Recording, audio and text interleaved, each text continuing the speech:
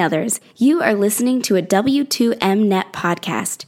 You can visit W2Mnet.com for other podcasts about entertainment, video games, sports, and wrestling.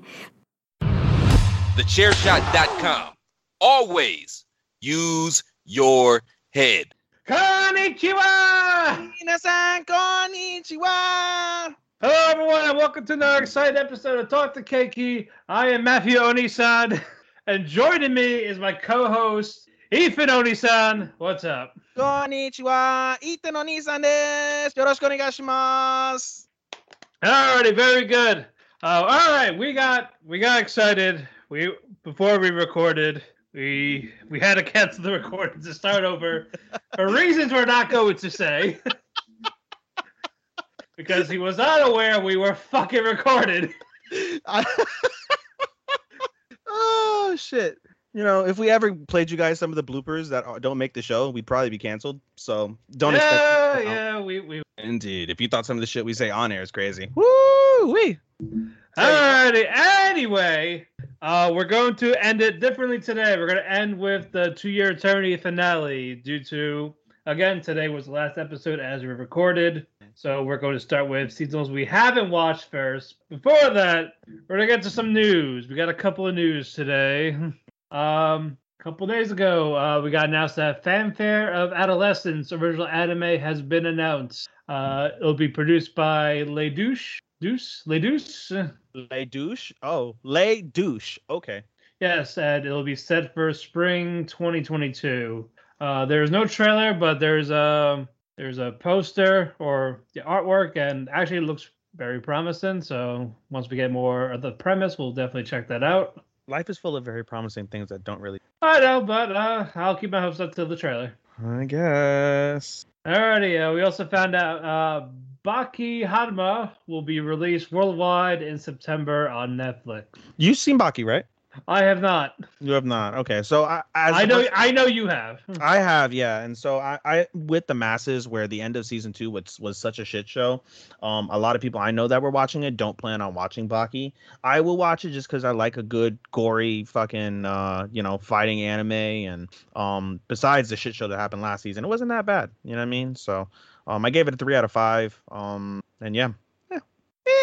Yeah, all right. Well, you let me know how that goes. Also, we want to congratulate One Piece for releasing their 100 volume of the manga. 100 volumes and a fucking 1,000 episodes and 1,000. Still going. Chapter 1,000, some shit, right? Just about, yeah. I mean, I don't read or watch it, but I know it's still very popular. And again, hats off to them. I think we have a couple of years left till it's over. Unlike John Cena, it's not missionary position over and over and over. Hey, if you find someone that makes missionary itches for 20 years, they're a fucking keeper. Clearly not Nikki Bella. Oh. Yeah, she wants anything that gives her the kids, and he was like, "Oh, I gotta go." Anyway. Will you stop? Bye. Anyway, we also got a trailer for the Faraway Paladin. Looks like one of those could be the sleeper type animes that is going to generally get enough buzz. It's going to come out October 9th, so I think it's going to be on my list for fall. We will see. Aye. Any news on your end, or did I cover? I mean, do you want to count the fact that Lisa's husband apologized for being a cheating? Yes, we can talk about that. Yeah, I mean, Lisa's back. She's back touring, and she's doing fabulous shows in Japan and Nihon, outside of the places where there's a national state of emergency. And she'll be available to do the Demon Slayer song that people were freaking out about for no reason, because, her mental health is more important than a stupid song. And she's probably going to get a second. Oh, yeah, well, most likely, but damn it, Draken, keep it in your pants. How do you fuck that up, bro? How do you fuck Lisa up? Like, I don't know. I would be fucking nakani ipai daste all the time inside that woman, bro. Fuck. But yeah, for those who know, Tatsuya Suzuki voices Anos from Misfit Demon of Demon King Academy, and Draken from Tokyo Revengers. Boy, Takemichi. Yep. So what the fuck, Draken? Draken, my G. What are you doing? Damare. Damare. Takemichi. Mikey! Bro, there was so much crying. We'll get into it. Yeah, but just get him, Midoriya, and Tanjiro. No, he's definitely no. You don't mean Tanjiro. You mean fucking Zanetsu. Oh, Zenitsu's just fucking annoying. No, that's Inosuke. No, that's Inosuke versus Bakugo. I'm waiting for it. Oh, the sequel we all need. But Bakugo isn't stupid like Inosuke. Like Inosuke is like literally it was just he's on a Riri spectrum. It's like as if they put like a Riri child with a bunch of weights and he got like super bulky and fucking he's athletic, but he's still a Riri. That's literally fucking Inosuke. But you know, I would still have to see that Shouten fight. Oh, speaking of Demon Slayer, by the way, for those who don't know, on Uniqlo dropped their Demon Slayer line. Uniqlo is one of the best clothing. I love Uniqlo. And they have some of the best anime drops. They have One Piece drops that consistently, Evangelion, Gunpla, and they released Jujutsu Kaisen a couple months ago. I managed to cap a couple shirts from there, and they released another Demon Slayer line. And I managed to get the 7 Hashira shirt, which is really cool. It's a front and back shirt. So if anybody wants some cool Demon Slayer merch, it's $19.99 for adult sizes, and I think like $14.99 maybe for children's sizes. But you can go on Uniqlo.com or you can go on the Uniqlo app and see what's left from what they have. So. Anyway, we also got the manga Blue Thermal is getting an anime movie coming out in March 2022, and I believe it looks like it's like a volleyball movie. Just by looking at the picture and all that. Are you really? Do you like sports anime? Because I mean, truthfully, I've never really been a. It depends. It depends. I don't mind boxing anime because that's what I've seen. With I love Megalobox. Yeah. I like Tiger Mask W. Yeah, I like Tiger Mask W too. And the classic Tiger Mask. Oh, and don't forget fucking the guy from that one that came out a couple like a year ago, last year. The guy's name was what's his face? Fuck, man, I forget his name now. I was gonna fucking say Sakuraba, but that's not right. Fuck, what the hell? the guy who fucking runs LA Dojo. I forget his name. Oh, Shibata Kenzo. Yeah, that was the main character's name, and he liked his dog, and he amassed luchador in Japan. Anyway, that was pretty cool. Okay, yeah, that is pretty. We also got Honeyworks song Heroine Tarumono adapted for TV anime, which is going to be in spring. I'll look that up later. And one more, Teaser Master Takagi-san is getting the third season and the movie. I still have yet to watch that. I need to complete the trifecta of Uzaki-chan, Nagatoro, and now Takagi-san. They look like little children though. Like it's one thing. Like I know, like in high school, like it's one thing, but like seeing like fucking that's the thing. Kids, that's the thing. That's the thing. There's two mangas. That's one where they're in the junior high, and then when they're adults. Yeah, married. Really? Oh shit. Yeah. Those are short. Those are like 8 pages. But damn, Shifek. Nah. Shifek as an adult. It's out there. I believe that covers announcements, the news. We'll talk about the other one at the end. Oh, wait. Did we mention My Hero's coming to theaters October 28th? We did not. We did not. That's one last bit of news that came out late last week. My Hero Academia. Is it what's the Heroes Rising? No, that's not it. Heroes Rising. No. I believe so. Heroes Rising? Yeah, I guess. Anyway, the newest My Hero movie, that's, by the way, it's still #1 in Japan for the 4th consecutive week. So congratulations to them. But it is coming to the theater is October 28th, I believe. Tickets, I guess, will be announced later when you can pick them up. But yeah, pretty early. Dig it. I know, right? Get your tickets. I will be watching. Yeah, so will we, and I am looking forward to it. Alrighty, I believe now we're done with the news. Oh wait, no, I'm just kidding. Fuck you. It's now gonna be next week. All right, we're going to take one little break, and then we'll get to the animes that we are not watching together. Stay tuned. Promotional consideration paid for by the following. Hey folks, PC Tony here. Thanks to our new partnership with Angry Lemonade, you can save 10% on physical products and digital commissions using the promo code ChairShot. Head to angrylemonade.net to check out their amazing catalog of products and services. Use the promo code ChairShot to save 10%. That's angrylemonade.net. right, we're back, everyone. Hokkaido. Fuck, I fucked that up. That was horrible. I was trying to say Hokkaido Nasai, Mathew Oni-san, but I fucked it up. All right, well, now it's lost and forgotten with time. Yeah. Alrighty, you know the drill. You start us off. Start off right. Thank you. All right. Tsukimichi. We'll start off with Tsukimichi. Another good episode. I'm actually forgetting. I'm blanking what the fuck happened at Tsukimichi. It was a good episode. I was entertained, but what the fuck did happen in Tsukimichi?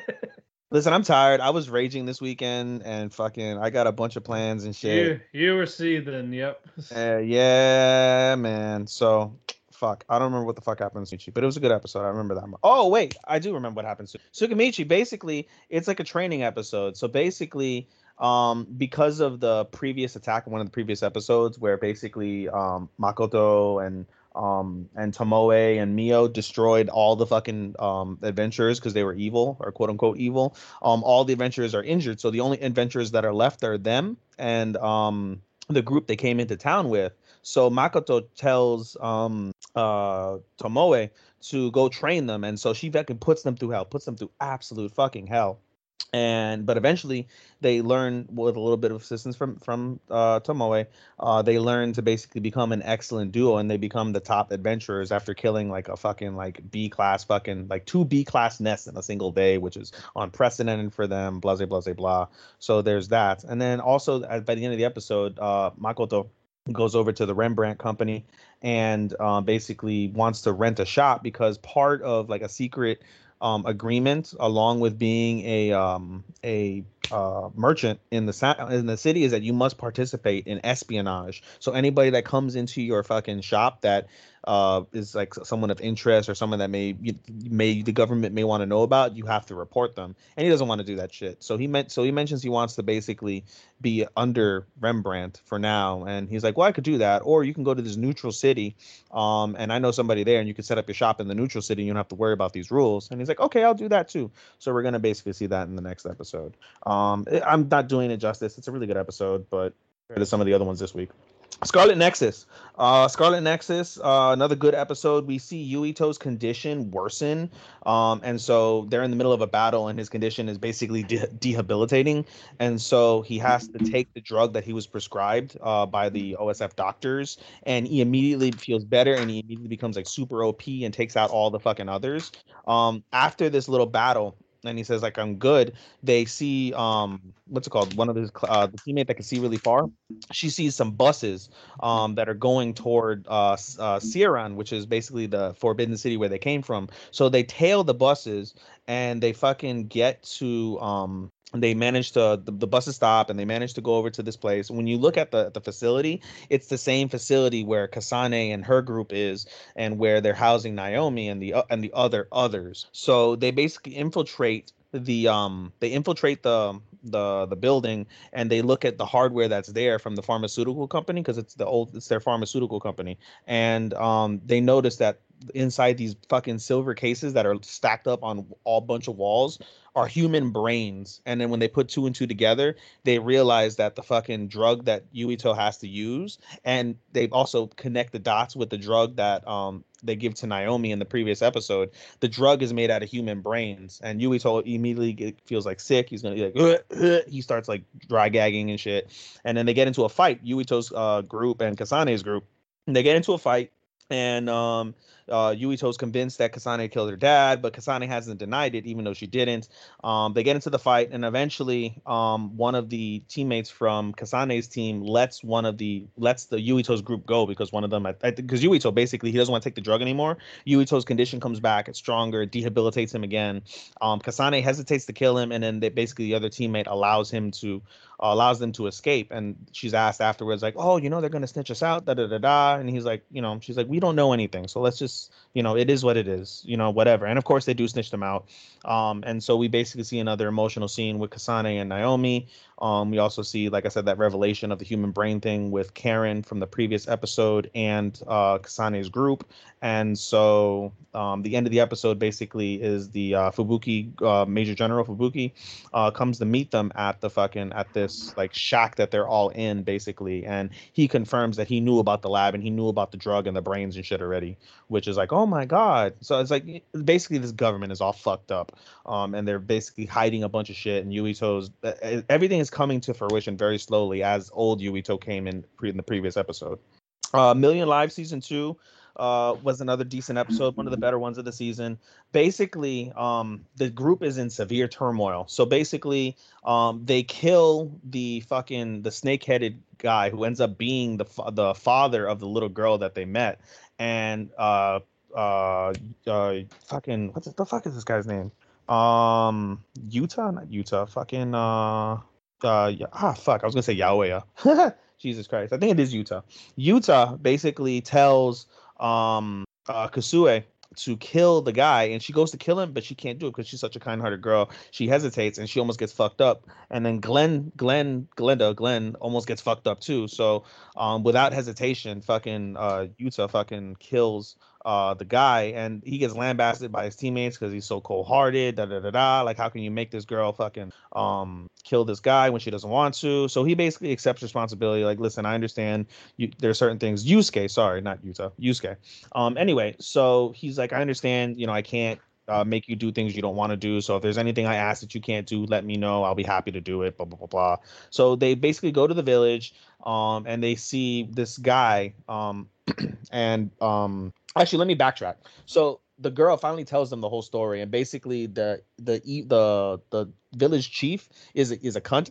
And so he basically, whenever they run out of crop, they've been attacked by monsters and they're running out of crops. And whenever they run out of crops, he basically sends 2 adults to go, or even just 2 people in general. It could be kids. It doesn't matter. People that basically get in his way or maybe cause conflict for him later on. He sends them on what's called the Journey of Hope, which basically means the journey of death, because they go out into the wilderness where all the animals are and they die. But he does it so he can quote unquote save and feed mouths and all that shit, which is terrible. So anyway, they get to the village. They meet the little boy, which is they meet this boy who's running guard. And he's the little brother of the other guy that went with the girl's father, and he's dead too, so they're both dead. And basically, as they're going to, Glenn and Yusuke go to explore the village, and as they're going to explore the village, they come across this little girl, and she's a complete bitch. Come to find out, she's the granddaughter of the chief. And so she takes them to the chief, and the chief and them talk, and the chief is a complete asshole. He locks Glenn and Yusuke. They're stupid as fuck, but he did trick them into this unbreakable cell, basically. And they go over to the house where they're holding the little girl, and the little girl says, listen, I left the village, and I'm going to die because I left the village because they're going to execute me. And the heroes are like, no, we'll protect you. So the fucking chief basically tricks them into saying, yeah, you're good, no problem. Come to the mansion with me. We're going to meet with Yusuke and Glenn. And he takes them across a bridge, and then he cuts the fucking bridge, and there's like a bottomless tar pit basically there, and he's like, no monsters ever escape from there. You guys won't escape from there either once you fall. Ha ha ha ha ha. I don't have to take you to the dungeon where Glenn and Yusuke are. You're all fucked. Ha ha ha ha ha. Whatever. And that's where it leaves off. And so the fucking chief is a complete absolute asshole, and all of the people are in peril. Slime is just fucking fantastic. Slime is super fantastic. Long story short, Benimaru is OP as fuck, and he easily decimates this fucking humongous monster that it took Milliam to fucking kill the last time this monster happened. And Benimaru now did it in easily a fair swoop. And so there was a battle between the dragon forces and the 3 beastkeepers and Benimaru's forces. And they end up joining together against the cause, because Clayman is a complete and absolute fucking psychopath, and they want to kill Clayman. So they basically agree to join up. But the episode highlights how fucking stupidly OP Benimaru is now. And just in general, a lot of the people are like, just, they're fucking nuts now that Rimuru is a fucking demon lord. They all basically get shit. But even though they're all nuts and they're all OP, there's still people on the other forces that are really, doing their best. Like the 2 clowns basically take one of the beastkeepers and and Geld, the orc king, and they fucking make light work of them. They don't die or anything like that because they're strong enough to survive, but they get their ass kicked and handed to them. And so yeah, but like I said, Benimaru is super fucking OP. That's all you need to know. Benimaru is fucking overpowered, and it's awesome. Excuse me. And finally, Boruto. Another great episode of Boruto. Basically, see Kashin Koji and Jigen fight. The transmission gets knocked out. Amado continues to tell like the story of who Jigen truly is, and we find out that Ishiki was the partner of Kaguya. Kaguya turns on fucking Ishiki for unknown reasons and leaves him mortally wounded. So what he does is there's a nearby monk who ends up being Jigen, and instead of doing the karma mark, he basically turns himself, like he shrinks himself with his jutsu, and he goes into the dude's ear and latches to his brain and basically overtakes him over time. But the guy's body is too weak, and he can't handle the Otsutsuki karma. So he basically is an insufficient host. So he's just, there for the time being. But eventually, that's why you have Kawaki and Boruto. They reveal to Naruto that Boruto is the vessel for Momoshiki, and what's his face, and Kawaki is the vessel for Ishiki.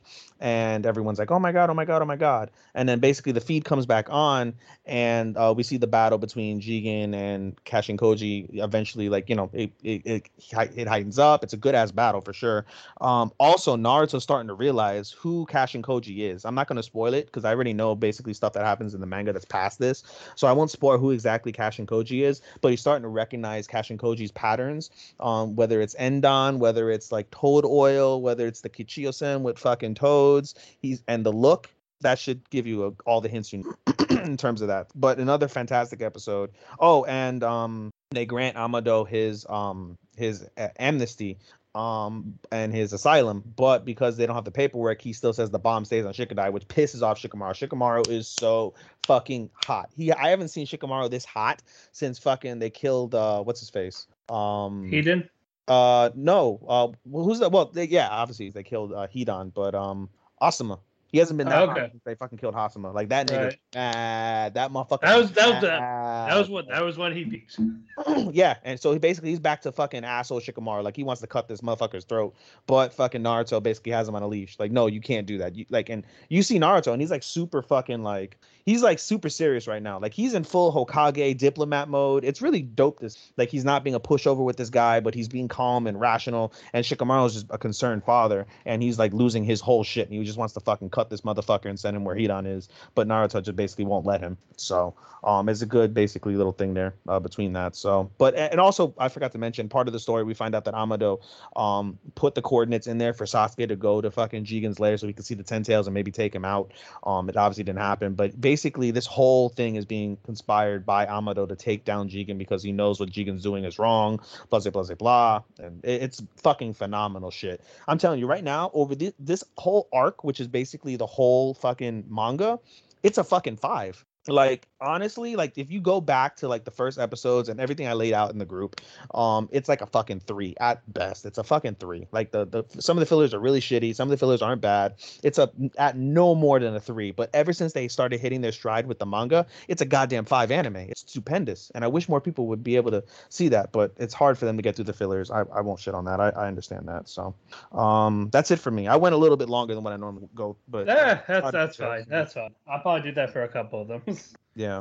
All right. I'm actually gonna start with Sunny Boy, and it's slowly winning me over little by little. So definitely for this whole like where they are, this dimension, they're finally called this world. Like this world. That's that type of thing. And what you call it?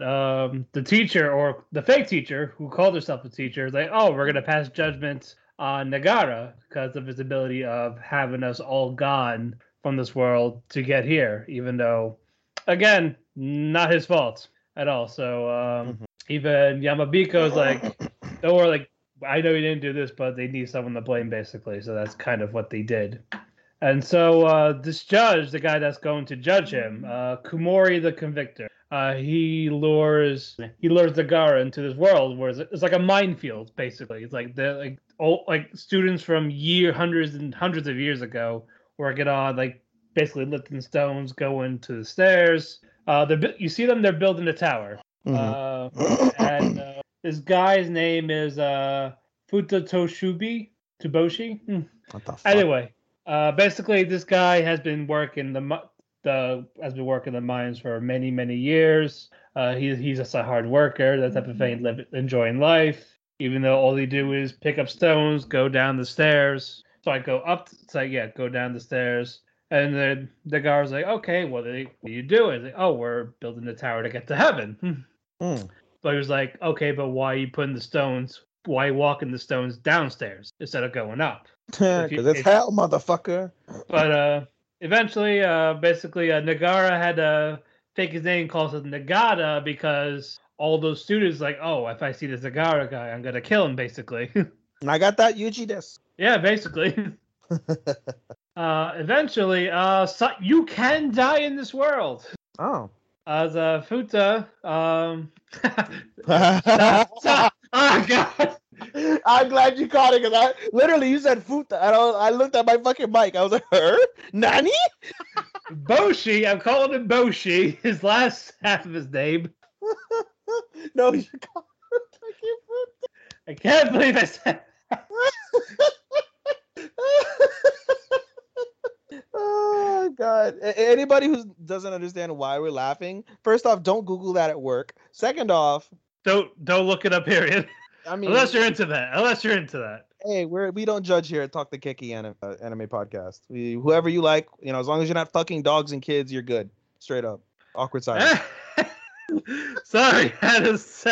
God damn it, Mathew, you're supposed to let that fucking let that one simmer, bro. Anyway. And that's where everybody turned their shit off.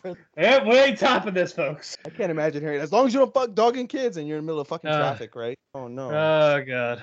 Anyway, basically, they talk about shooting stars, right? Mm-hmm. So they go to this part of the cave where they see like glowing light, and Boshi walks in it, and then Nagatoro remembers something that Rajhani said, like, hey, these are basically spider webs. Like, if you walk towards it, it's a distraction. They get caught in it. And so it's like, oh shit, don't go in there. It's a trap, basically. And these insect-type creatures pick up this guy and they tear him in half. They eat him. You don't see that, but yeah, like, oh shit, people actually die here. And then, so Nagao's a little bit depressed, obviously. And then he realized that it's basically like a mirror, like reflection type thing. Because before that, he tried to escape, but his powers weren't working. Because one of the guys in that world's like, hey, yeah, it's not working because I'm not letting it. But eventually, he meets Komori the Convictor, and that he deems him like he's not guilty, type of thing. So he delivers that news to that class, that giant class that wants to kill him. Like, no, like he's fine. Don't lay a finger on him. Thing. So eventually Nagara gets back to the world, and then you find out all the students are going their separate ways. So this giant class that's led by Hoshi. First, you find out from Hoshi that she's not hearing those voices in her head anymore. Oh, she's not Randy Orton. Yes. Basically, God's not talking to her anymore. Oh, wow. So they're going their venture off. And then Rajhani is also leaving. He's also leaving the group. So I'm upset about this. Like, no, why are you leaving? But he wants to explore all the worlds, basically. So I'm going to miss him for that. Hopefully we see him again. Before he leaves, he gives a name to Nagara's ability called World Creation. Because they're like, hey, you can create these worlds, basically. So basically, while they're stuck there, he wants to explore them. And then, what do you call it? Mizuho is like, you know what? I'm going to stay with you. I'm going to stay with Nagara to figure it out. And they go to Nozomi and say, hey, what are you going to do? And then it ends with her saying, I don't know. Because Nozomi was the one that finds the light that will lead them to where they're supposed to go. And now she's not seeing that light, so she doesn't know what she's going to do. But yeah, it's definitely a lot of good world building, so I'm excited for that. So again, it's slowly winning me over. So I really hope it picks up to where it ends.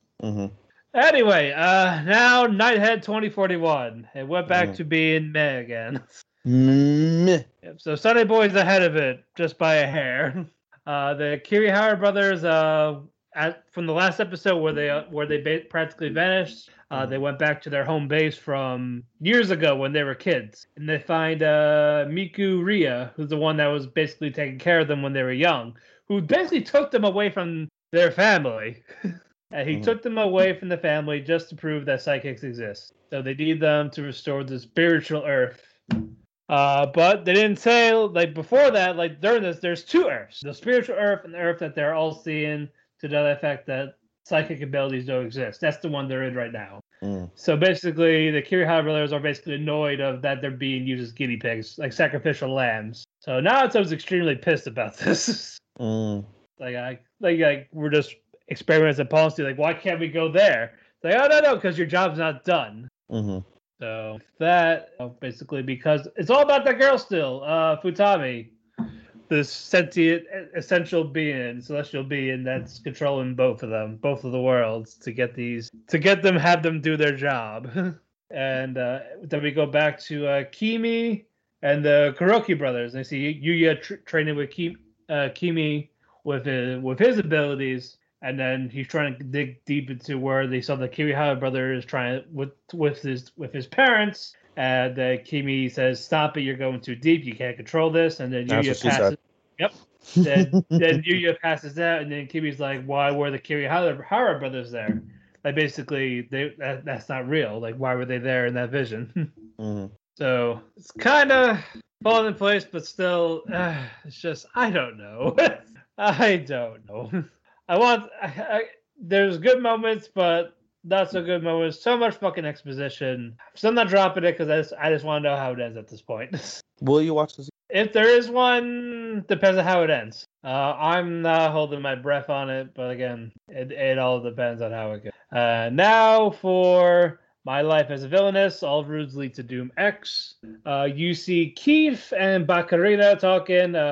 Keith asks if does he really want to marry Gerardo, and she's like, "No, I don't want that." Basically, she doesn't want to marry Gerardo. So Keith in his head is like, "So you're saying there's a chance, even though I'm like your adopted brother," type of thing. Ooh. Yeah, but he's adopted. And then what you call it? Basically, you see him being a little depressed. The school break, and they're about to hang out. And when Bakarina is about to go to Keith's room, Keith doesn't answer. Like, "Hey, where are you?" type of thing.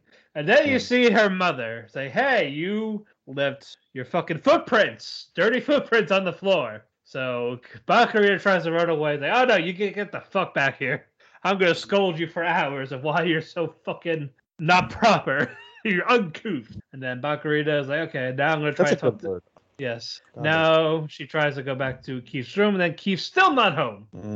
You find out Keith's missing the next day. And then you get a note saying that he's leaving type of thing. Like, I want nothing to do with the family type of thing. So the mother came to the one conclusion. It's all Bakarina's fault. Baka.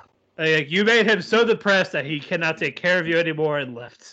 And so Bakarina starts feeling bad, and she starts looking for help. She goes to the Department of Magic. It's like, "Hey, is there anything you could do to help me find Keith?" Like, "Oh yeah, here's this teddy bear."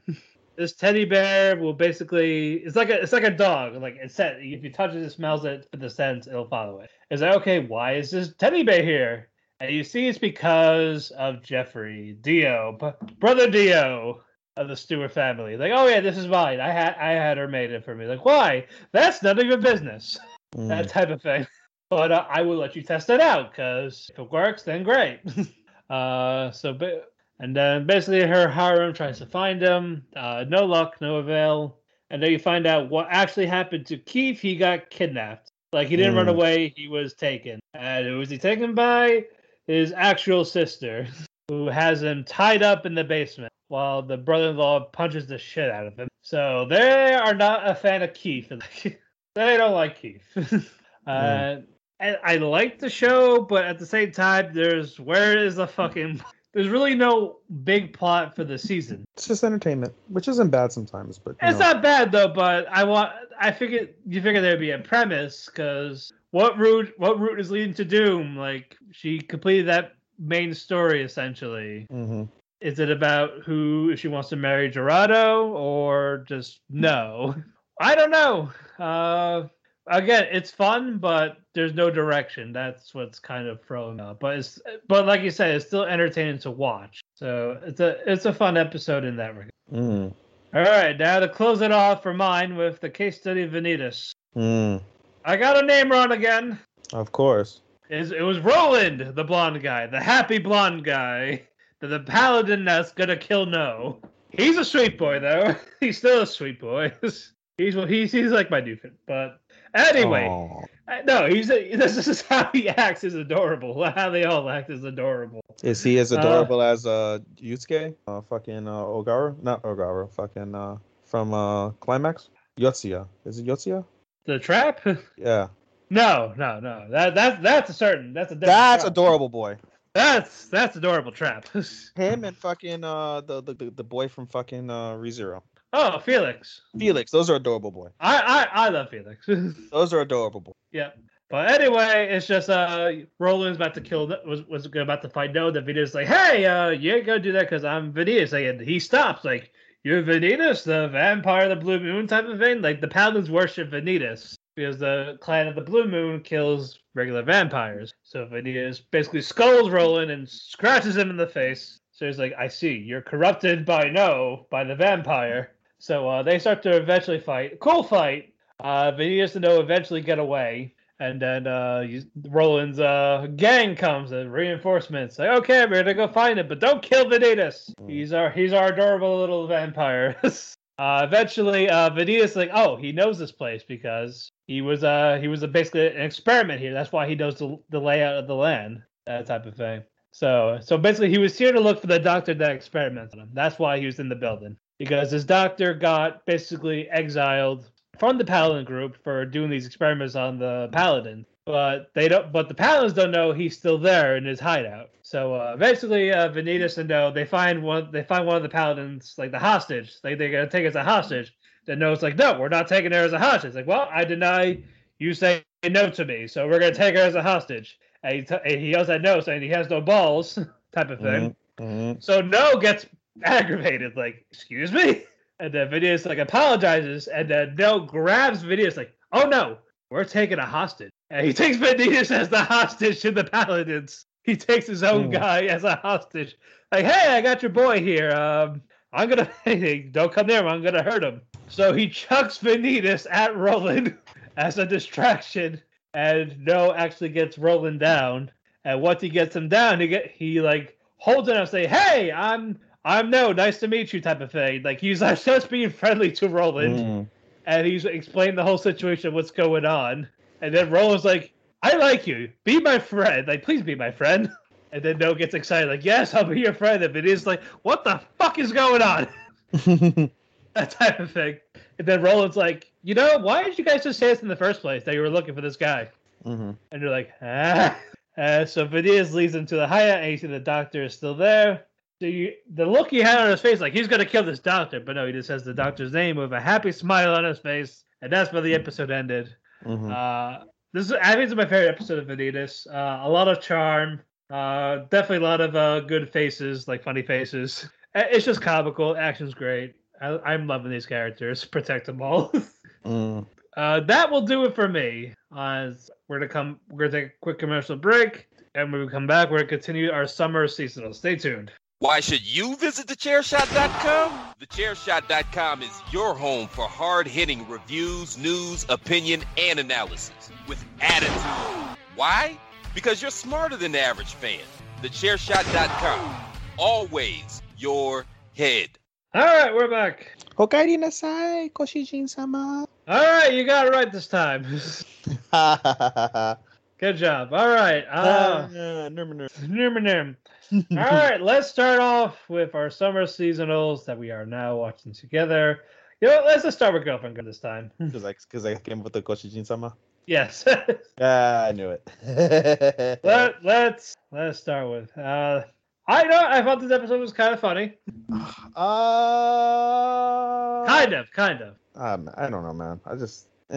I've kind of like not checked out, but it's not gonna hit it for me. Like I don't know. I thought, when I first heard of Girlfriend, I thought it was gonna be super amazing. I was gonna fucking die and laugh my ass off, or be like sexually aroused at something that's gonna happen, and nothing.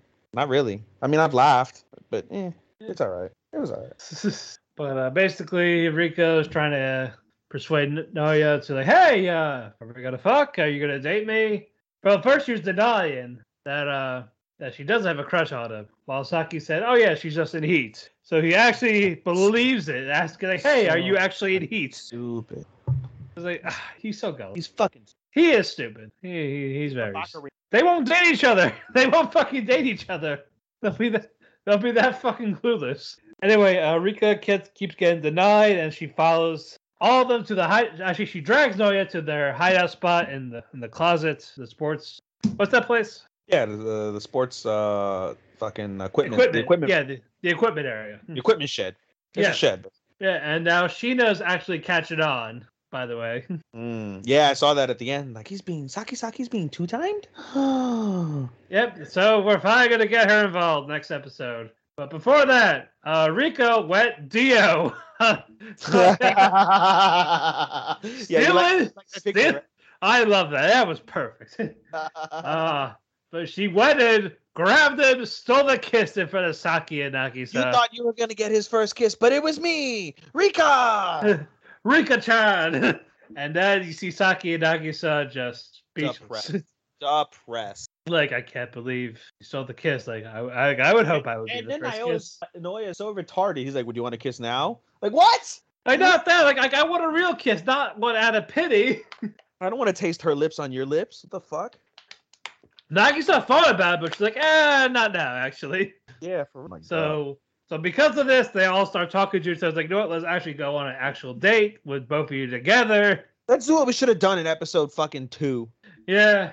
But now, looks like they're about to go on dates, all three of them. They want to get the relationship back on track, like square one. And you know where we're going to go?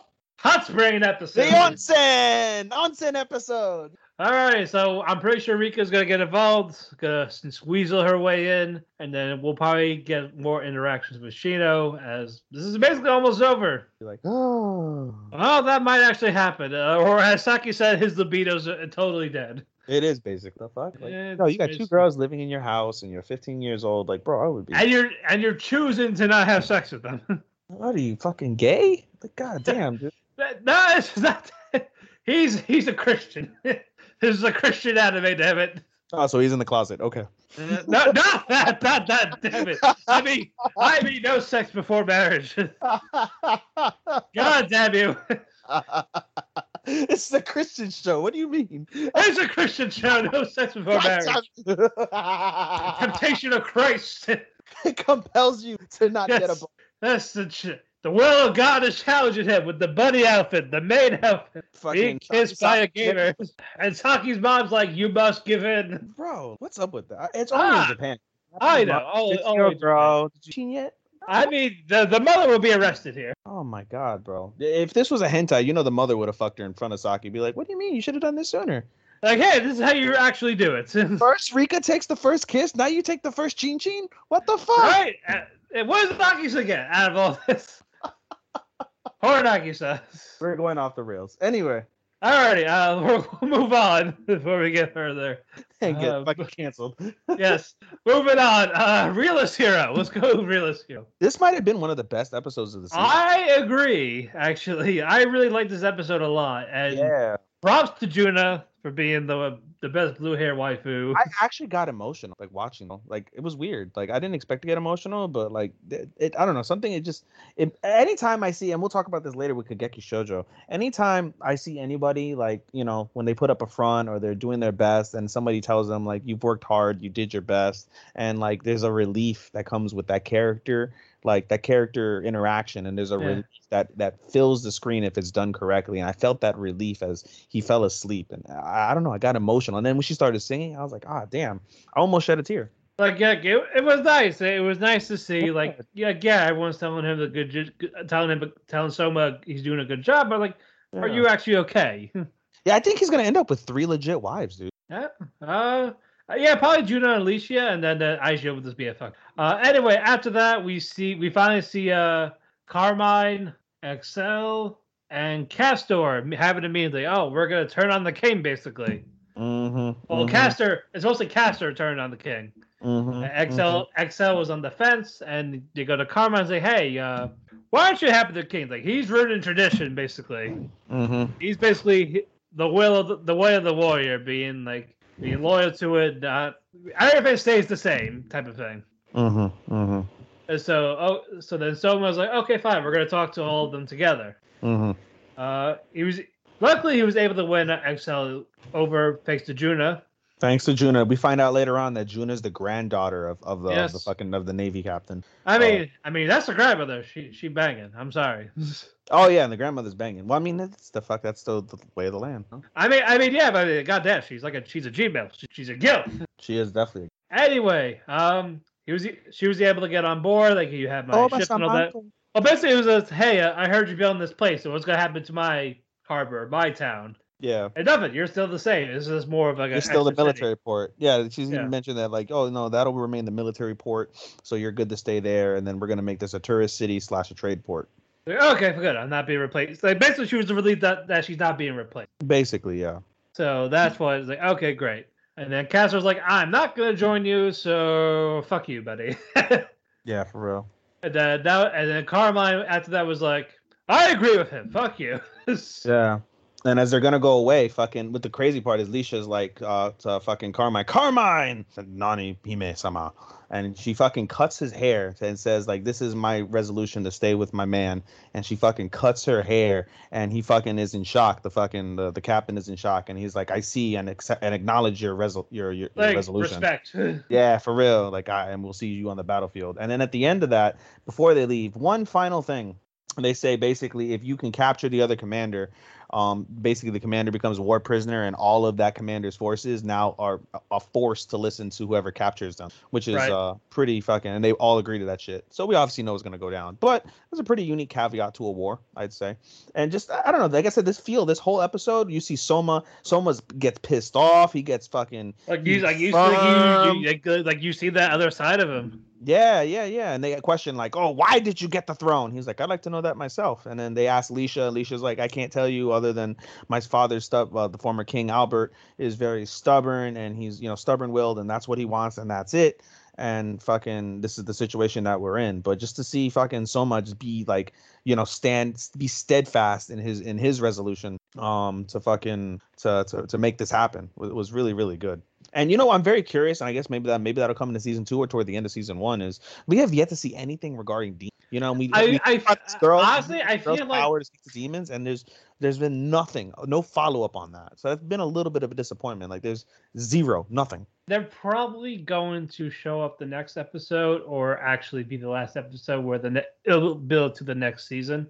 Yeah, it wouldn't shock me if, like, the fucking war happens and they, like, debilitate all the forces, and then there's, like, just, like, a somewhat unified force now that all the captains are done and Soma wins, and then right when this fucking, like, war finishes ending is when the demons happen to strike in, like, a surprise attack when they're feel like that's what is going to happen. Yeah. Well, with how this ended, there's definitely going to be a season. I mean, for a lot of these, I think there's got to be a season, unless fucking budget cuts and shit. Or they move on to other projects. But yeah, definitely a great episode. Yeah, I'm hoping they don't do that with remake. You saw the article. I'll talk about it. Yeah, well, we're saving remake for last. Yes, I know. Because upon your request. Upon my request, because remake is the anime. Yes, well, we'll get to that in a bit. Definitely a great episode. Now we're gonna go on to Duke and. Another cute episode. Duke of Death is always. It's a Christmas episode, so that's always nice. It's a Christmas episode in the middle of fucking summer, but. I chuckled at that, but no, in all honesty, like, I love Duke of Death because it is just, it's somewhat pure, but it's got some ecchi, and it's hilariously done. It's not, like, super imprudent. My favorite line is when fucking, so it's a Christmas episode, and Botchan is upset. He's like, it's Christmas Eve, and I'm wearing my same outfit, and Alice is like, you look fine, and because it's Christmas, I wore my best underwear, and she pulls up her skirt, and fucking it's like, it's fucking safer. Botchan is like, oh god, he's like, wait, why is it see-through? So Botchan got to see some Manko in Alice for his Christmas. And then Viola is sneaking out, and first the mother was like, hey, you're not going out, you're going to be spending Christmas with family, damn it. And she's like, okay, and then she offends her by saying, when are you going to stop dressing like a fucking child? And this really, like, upsets Viola, and Viola's like, all right, fuck you, bitch, like, we're going to go out, and I don't need any of you, I just need the driver. And fucking as she does that, Walter, the little brother, the asshole brother, is like, oh, she's gonna see that dreaded firstborn. Oh my god, secondborn, man. No, it's like, oh, he'll be there in about 2 hours. Like, wait, 2? No. Yeah, and then the fucking all the maids are around him, like, oh god, the second complex is coming out, and they poke him with a stick. That was funny. But anyway, he basically tells the driver like, "Oh, I'll take her. Are you sure? Yeah, it's fine, no problem." So he drives her ass to the mansion. Viola picks out a scarf. We see a flashback to what she wanted to get Rob, and she gets Rob a handkerchief. Sorry, not a scarf, a handkerchief. Yeah. And so when they arrive, she's like, "Yay!" She runs out like a little kid, and she drops the handkerchief. So Walter. Wait, before that though, you see Cap and Zane help decorate the house with Alice and Bochan. Yeah, Cuff and Zane bring a Christmas tree. Coincidentally, as soon as Bochan's, we don't even have a tree. Here's a tree, motherfuckers. Yeah, and a lot of Cap bent over. Like, you saw her ass. I'm sorry. What she was doing the stuff. Like, you saw that, right? Yeah. Okay, like that was on purpose. That was definitely on purpose. I'd smash Cuff. Yes. I mean, yes. So then you see Zane has a bit of a sweet side. Like, he actually likes Cap and all that. Yeah, and we also find out Cuff believes in Santa still. That was cute. Yeah. Santa-san. Anyway, Walter goes in and sees the Santa suit. Sneak. No. Baby Amelia still has the best sneak. Yes, it is. That's true. Anyway, Walter puts on the Santa outfit, and you see Calf right there. Santa. And he's like, Walter's like, "What the fuck?" And she's like, "Oh, who are you?" Like, "No, I'm Santa," because he realized, "Oh shit, I can't blow my cover." And so basically, he gives like, "Oh, here's your present," and he gives the handkerchief to Cuff as the present. Yes. Like, "Oh yay!" She's like a little fucking child again, whatever. And he's trying to get away from her, and she's like, "Hey, show me the sled. Hey, show me your reindeer. Hey, you gonna go on your pole? Hey, did you bring your sled?" Like all this shit, and she's basically following. She kidnaps him. She takes him outside. And so she's like, "Hey, do you need help going up the chimney?" And she fucking abducts him and drops his ass in the middle of this fucking. So basically, everybody's in like a room. They're all talking, and they're like, "Where's Cuff?" And all of a sudden, you hear doof, like this explosion, and you see this black fucking figure because of all the soot come out of the thing, and they're like, "It is I, Santa." And then they're like, "Santa," and then fucking it's revealed that it's Walter, and it's like, "Oh." Like Walter, and then fucking Butchon's like, "Walter as in my younger brother," and Walter's like, "Don't you call me younger brother," blah blah blah blah, and he's all offended and shit, and Butchon doesn't give a fuck. Like I laughed at the fact that Butchon really didn't give a fuck. Well, you know what? But Rob also did his best, when he was trying to be Santa still, while he didn't have the outfit. Yeah. Like, Rob, just give him everything. Give him a raise. He's a nice man. And I chuckled when fucking they're like, "What should I get Rob?" And fucking Butchon's like, "Reading glasses?" And she's like, "No, I don't want fucking glasses. I want to see him with my own eyes." Even though fucking Rob is basically legally blind, I think it's pretty funny. Or he's just nearsighted, yeah. Or legally. Well, he has one. He has an iPad. Oh, that's true. I forgot about that. But eventually, Walter leaves. He leaves the party while everyone's having the party. The phone's like, "Oh wait, I forgot. I'm the driver. I can't leave." Yeah, basically. So he's stuck outside. Also, which I found a bit ironic, which I loved, because Walter left on Christmas Eve, they both left their mother, who's a bitch, alone. Good. I feel like that's gonna come back and haunt Viola and fucking Walter come next episode. Oh yeah, no, I think she'll probably go Chan. Like, "Hey, what the fuck are you doing? Like, you stay away from your siblings," that type of thing. But definitely another sweet episode. I think it'll kick up a notch next episode. Yeah. Oh, you forgot to mention the end. Basically, we get the end of the flashback scene from the previous episode where. All right. Bochan basically tells Alice like, "I think I like you, and I'm gonna live, and I want to live with you." Blah blah blah. And so they have this moment when they're walking together in the snow after everybody leaves, and Bochan falls, and he basically confesses the feelings again, and Alice lays down next to him. And he's like, "Alice, you're gonna get cold," and he's like, "It's okay. I just want to feel what you feel."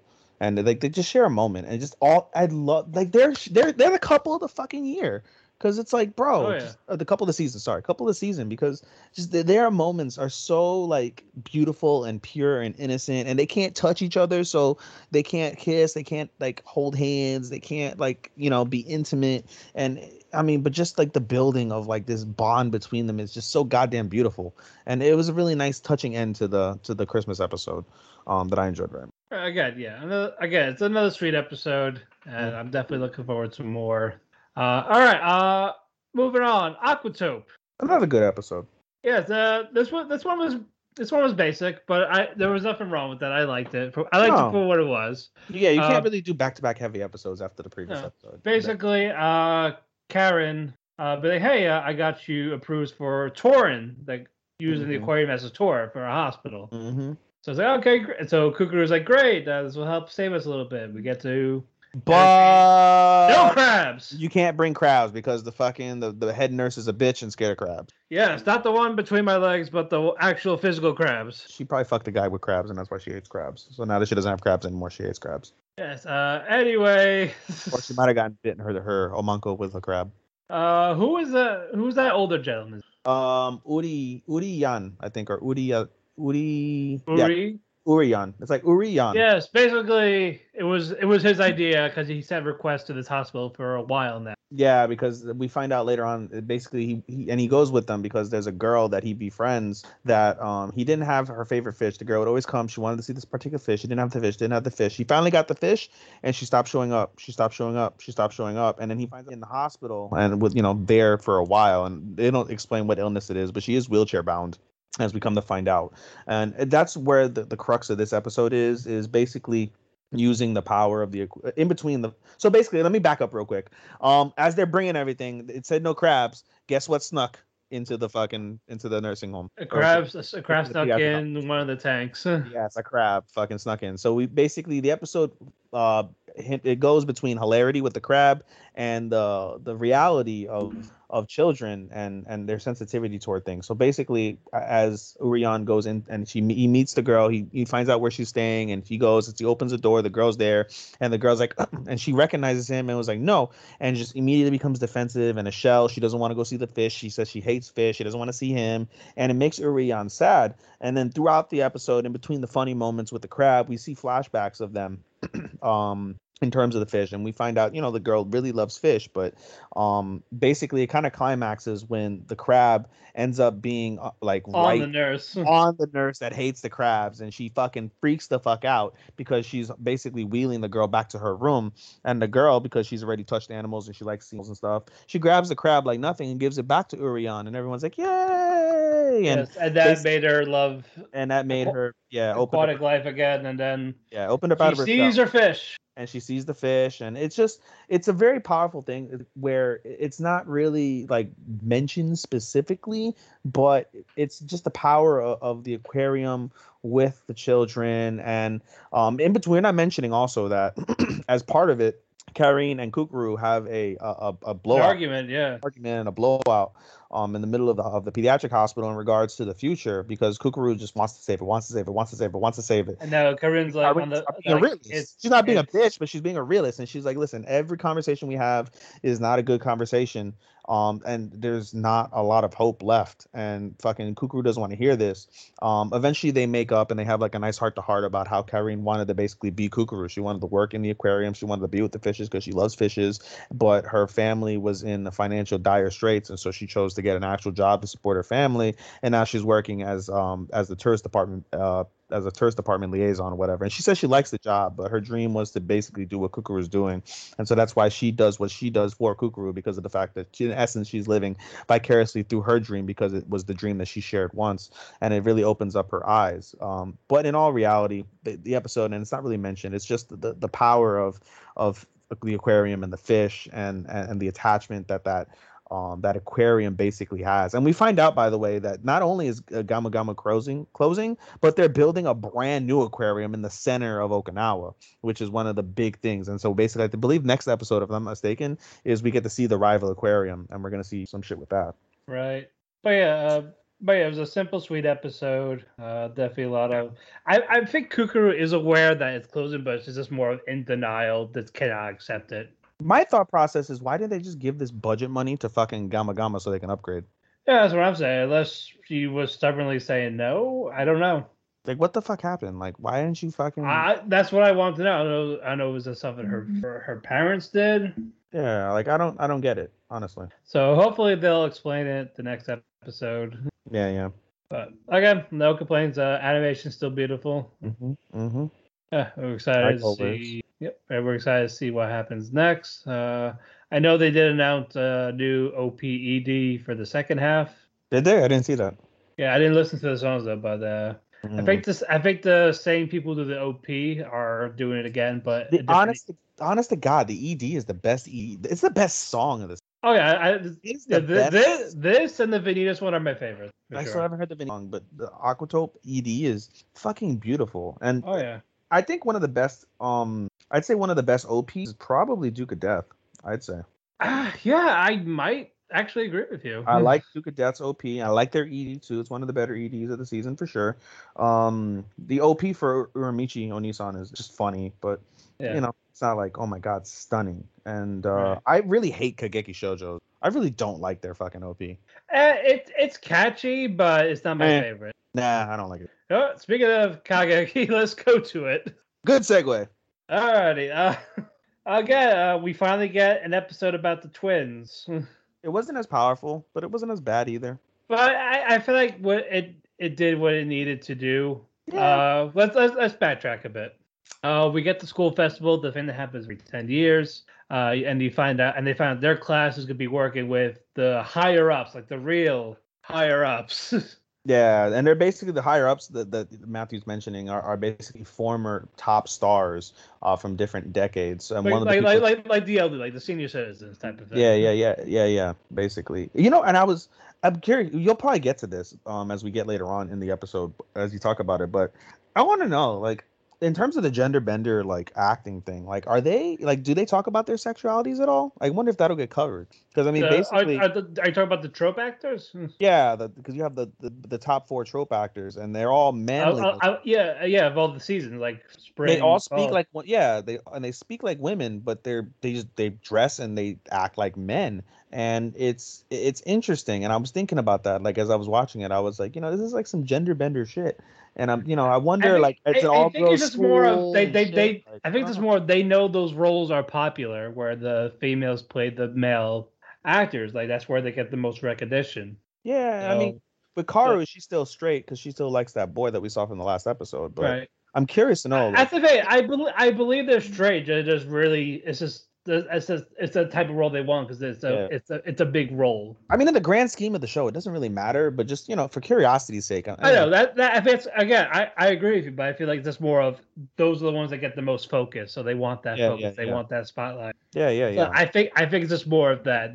That's where the stars are made, like the female playing the male type character. Yeah. And they're committed, like how they look, how they dress, how they act. Yeah, I mean, Sarasa's straight. I think Ai's gonna be gay because she still hates men, even though she wants to be better. But I think she'll be gay. I don't know. It's, like I said, it really doesn't matter. It's just observation. Right. Anyway, was it Chiaki that was the one that played Juliet? I think Chica. Did she have a weird size in the hair, or was it like regular straight hair? I don't remember, dude. I really don't. Anyway, we'll go with Chiaki. No, it was Chica. It was Chica. Chica was Juliet. Yeah, Chica was Juliet, and Chiaki was the one that was basically fucking. Anyway, the older Juliet was talking to Chica, and then Chica talked about how much she loved the performance, like she wanted to be Juliet. Yeah, basically. So, and by the way, that older Juliet, one of the girl that plays Juliet from, I believe, 40 years in the past. Right. So she's there, and she's helping the girls with their halftime routine. They're going to be performing the halftime show, and they're going to be doing like their own little thing along with the higher ups. And so, like I said, the higher up that's there is one of the stars that played basically one of the stars that played one of the male characters, and then they have the Juliet character. And so we also find out. Well, no, never mind. That was something. But we digress. Anyway, go ahead, Matthew. Anyway, Chiaki sees this and she starts getting a little jealous, type of thing, because she couldn't play Juliet. Mm-hmm. And then this woman went to Chiaki, thinking it was Chica, saying to talk. Yeah. And then Chiaki just gave her the cold shoulder because she hasn't seen them together. She doesn't know they're twins. Yeah, she hasn't put 2 and 2 together. So basically, she calls out Chica in front of everyone, that type of thing. And then Sarasa went and said, "Hey, there's been a misunderstanding," and he explained it. Mm-hmm. They still got in trouble, but it's not like I'm kicking you out type of thing. No. It was just really disappointing. And then basically Chica and Chiaki have their first argument, and it's a big blowout. And Sarasa ends up staying with Chica, and then Chiaki stays with Ai. And we don't see anything with Chiaki and Ai so much, but we basically see Sarasa using her like typical like lead girl magic on them, and slowly but surely they end up making up, and they make up through flashbacks. We see flashbacks of how Chica got in and Chiaki didn't, and so basically Oh no, I'm sorry, it was the opposite. Basically, Chiaki got in, but Chika didn't. And Chika's upset. She's upset and she's upset. She cries for 3 straight days, doesn't eat, and everybody's worried about her. So Chiaki says, "I'm gonna turn down admission, and we're gonna try again next year. And we're gonna get in together." And they do. So they both get in. Chika on the second try, and so basically the jealousy comes from the fact that she makes all the decisions. She's always the head. Chica's always lets her decide. She's always one that's behind. Blah blah blah blah. And so that's why the blow up happens. But eventually she realizes like this isn't right and whatever. So she goes over to apologize to the older Juliet, and the Juliet's like, "Oh, I was waiting for you." And they have a heart to heart about jealousy and how it's really a bad thing because of the fact that it's kind of promoted in that genre since it's all women that want to get their own spots and stuff. And she, basically Chiaki tells how like her and Chika really loved her performance, and I really wanted to play Juliet too. But they were also inspired by these twin bunnies. These twin bunnies, yeah, that are play like a lesser role, but they wanted to be the bunnies as well. They saw them when they went to a live Coca performance that they wanted to be the bunnies, but their first performance that they wanted to be was Juliet. And so she basically mentioned how Chika got to be Juliet and she wanted to be, but she chose not to be, and it basically bothered her.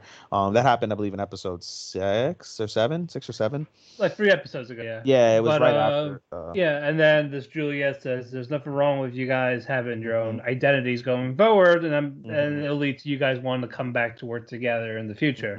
So they're doing that.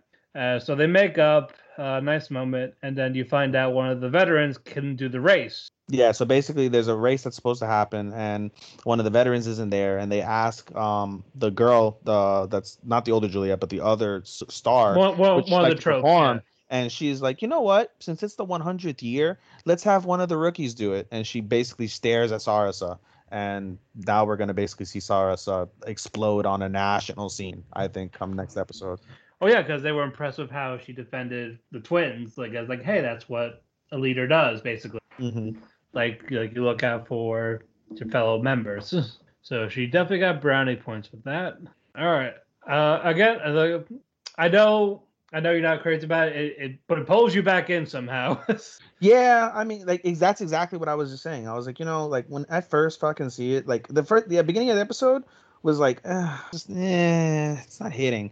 And then by the end of the episode, like I can appreciate the values that it's teaching, because by reality, Kageki Shoujo it's in the name, shoujo. This is a shoujo anime. Shoujo anime is, for those who don't know, it's probably not your cup of tea. So. Yeah, for those who don't know, shoujos are specifically meant, and they're geared toward teen girls. Like I said, I only watched this because Mathew really liked it, and there's emotion in the beginning of the episodes. There's not as much emotion right now. We'll see how it goes on as the rest of the season unfolds, but I can appreciate the value and the lessons that it's trying to teach to these teen girls, how jealousy is wrong and starvation and extreme eating habits are bad, and not all men are bad, but you have to really speak up when you're it's okay to be like in pain because you've been abused or whatever. Like there are very important life lessons specifically for teen girls that are out there, and I can appreciate that, which is why I don't mind watching it, because I feel like I get something valuable. And a lot of times you would think like, why is a 29-year-old straight dude like looking at a shoujo anime like this and saying like he appreciates these things? And I like to think to myself, like, if I ever have a daughter, or if I ever have a friend that has an issue with her daughter or his daughter, that I'd like to be able to throw my 2 cents in and come from a valid point. And I can always appreciate what I get from shows like Keki Shoujo, because they teach me on how to deal with an adolescent girl, and because it's one of the most challenging things I think you could do as a parent or as a sibling or whatever the case is, dealing with adolescent girls. So I can appreciate it, even though it's not like my favorite anime of the season. Right. All right. Moving on. Detective is already dead. I fucking called it. This is another good episode for sure. This is a good week. Yeah, this was a very great week for anime as we were running down the final quarter of the season. So Kageki, fucking Detective is already dead. Starts out as they're on a boat going to the island. Siesta offers Kimi a head pat, And Kimi's like, But, no, it's embarrassing. so Charlotte takes it. Yeah, so Charlotte takes it, and Char, and He basically wants to fuck her. when they get to the island, she calls her mama. I know. There's some mommy issues there. Yeah, it's some type of kick. No, but basically when they get to the island, Char and Kimi are going their way. Siesta goes another way, and Char mentions to Kimi like, "Listen, you should have taken that because of the fact that she's all you got." And then Kimi says something, I guess, in reply, right? And then no, he's like, yeah, she's got you. He's like, nope. no, yeah, she's all you got, and you're all she has, and it's basically fucking not fortune telling, but you know what I mean, foreboding. It's a very foreboding comment. So basically, they arrive to a hangar, they find nobody there, and then eventually they find the progenitor of all these creations from Spes called the Father, and he ends up looking like Bat from the first episode, the first couple episodes, and basically. They have like a little bit of a conversation back and forth. They try to kill him, but they can't. And then Chameleon shows up, and Chameleon starts to fight them briefly. And Chameleon makes a comment about basically saying that he fucking killed Siesta. And so fucking Kimi goes nuts, and basically Char gives him the keys to the motorcycle and is like, "Oh, I hope one day we'll meet again and I can ride behind you instead of you riding behind me," because they basically came in with Kimi riding behind Char, which is kind of funny. Right. But anyway, they're like, "All right, whatever." So Kimi goes to see Siesta, and by the way, we find out later on that Char she survives. So I don't know whether she incapacitates or kills the progenitor and Chameleon. We don't know that. Maybe we'll find out the next episode or whatever. But in any case, Kimi finds Siesta laying on the ground and she's dead. So he starts doing CPR, and as he's about to go in for mouth to mouth, Kimi's like, "Don't do that shit. What the fuck?" Siesta's like, "Don't do that shit. What the fuck?" And she's like, "I thought you were dead." And she's like, "Oh, well, I was having a problem with Chameleon, and rather than waste my energy on him, I just pretended to die." And like, you could have checked my pulse, but you didn't have a pulse. I know. Yeah, right. The fuck. So it was a cute moment, and then basically she offers a hug again, and then he's like, "You know what? When we're done, why not? You know, let me lay my head on your chest one time." And she's like, "Okay." And so basically the battle between them and Hell happens. It's a great battle for what it's worth. And then basically Siesta confronts Hell with the reality, like, "Listen, your fucking life is not what you say it is. It's a sham because of the fact that you just want to be loved. You want to be accepted and appreciated." And Hell basically eventually relents and says that's the case. And then as fucking the final battle's about to happen, basically Siesta has Hell on her toes, and she's about to finish her. And all of a sudden, one of the fucking giant beasts that Spes has, this fucking humongous guard dog demon thing, fucking comes from underground, like fucking like a T-Rex from the Jurassic Park. And basically it's about to eat Kimi, and fucking Siesta pushes Kimi out the way, and fucking Hell kills this creature. And yeah, basically, it incapacitates Siesta, and Hell ends up killing the creature. And she notices, and Kimi notices, basically together, that Siesta's unconscious on the ground. And so, as Kimi tries to save Siesta from Hell, Hell uses her mind control power to stop Kimi in his tracks. And in front of Kimi, fucking takes out Siesta's heart and replaces the old heart from the girl, Alicia. Yeah, with Siesta's heart, and she basically kills Siesta. And as Kimi's fighting and they're talking and he's fighting her power, he's about to land a punch, and then all of a sudden the spores, I guess when you kill one of these beasts, it basically releases these like poisonous spores, and you end up becoming unconscious, and Kimi goes unconscious.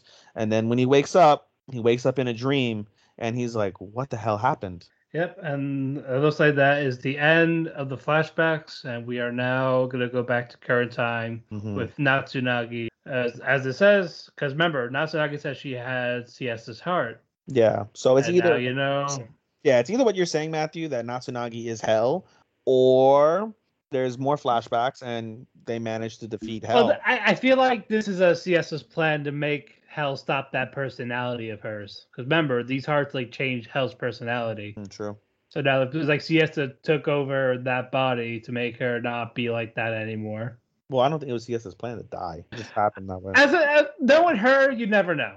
Yeah, you never know. That's the thing. Knowing her, that seems like something she would do. Yeah, I won't argue that. Yeah, because remember, she's fucking crazy. She is fucking. She's a fucking brat, tsundere or whatever you want to call her.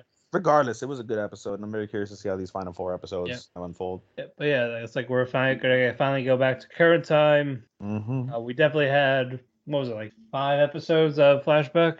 Yeah, it was 5 through 9. Yeah. Yep.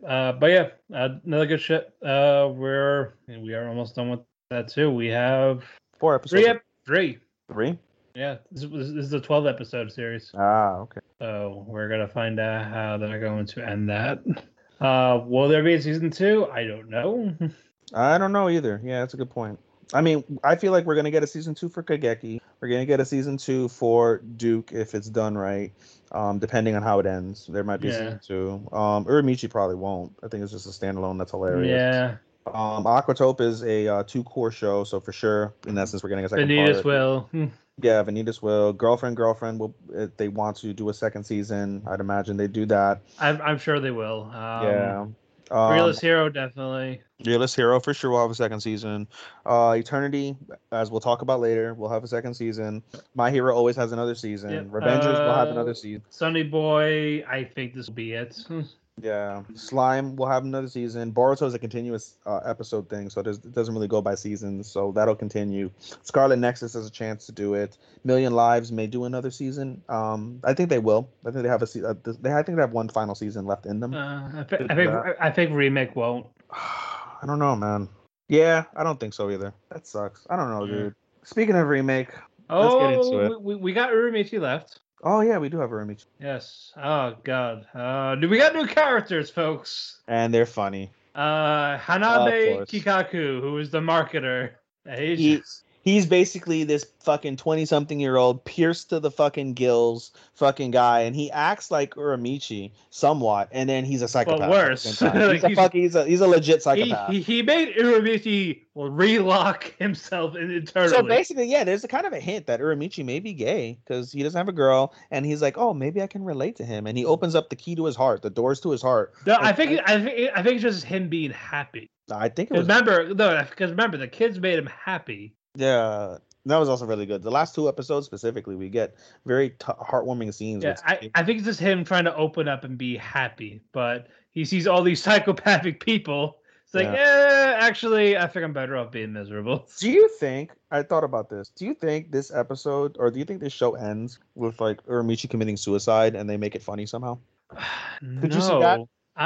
Yes, but I don't see them doing that. If there was ever going to be a show where you can make light of someone's suicide, this is the right, but I don't think they'll pull that trigger. I don't think they will either, but I just wanted to throw that out there. I mean, again, maybe, but definitely no at the same time. Also, we got the cameraman, Saito. Yeah, he works in the finance department too, I think, right?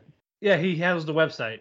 Oh, yeah, he handles part of like R&D. Yeah, and yeah, Kikaku handles the actual merchandise. Yeah, and that guy is fucking so antisocial, and he's a weeb. He hates women.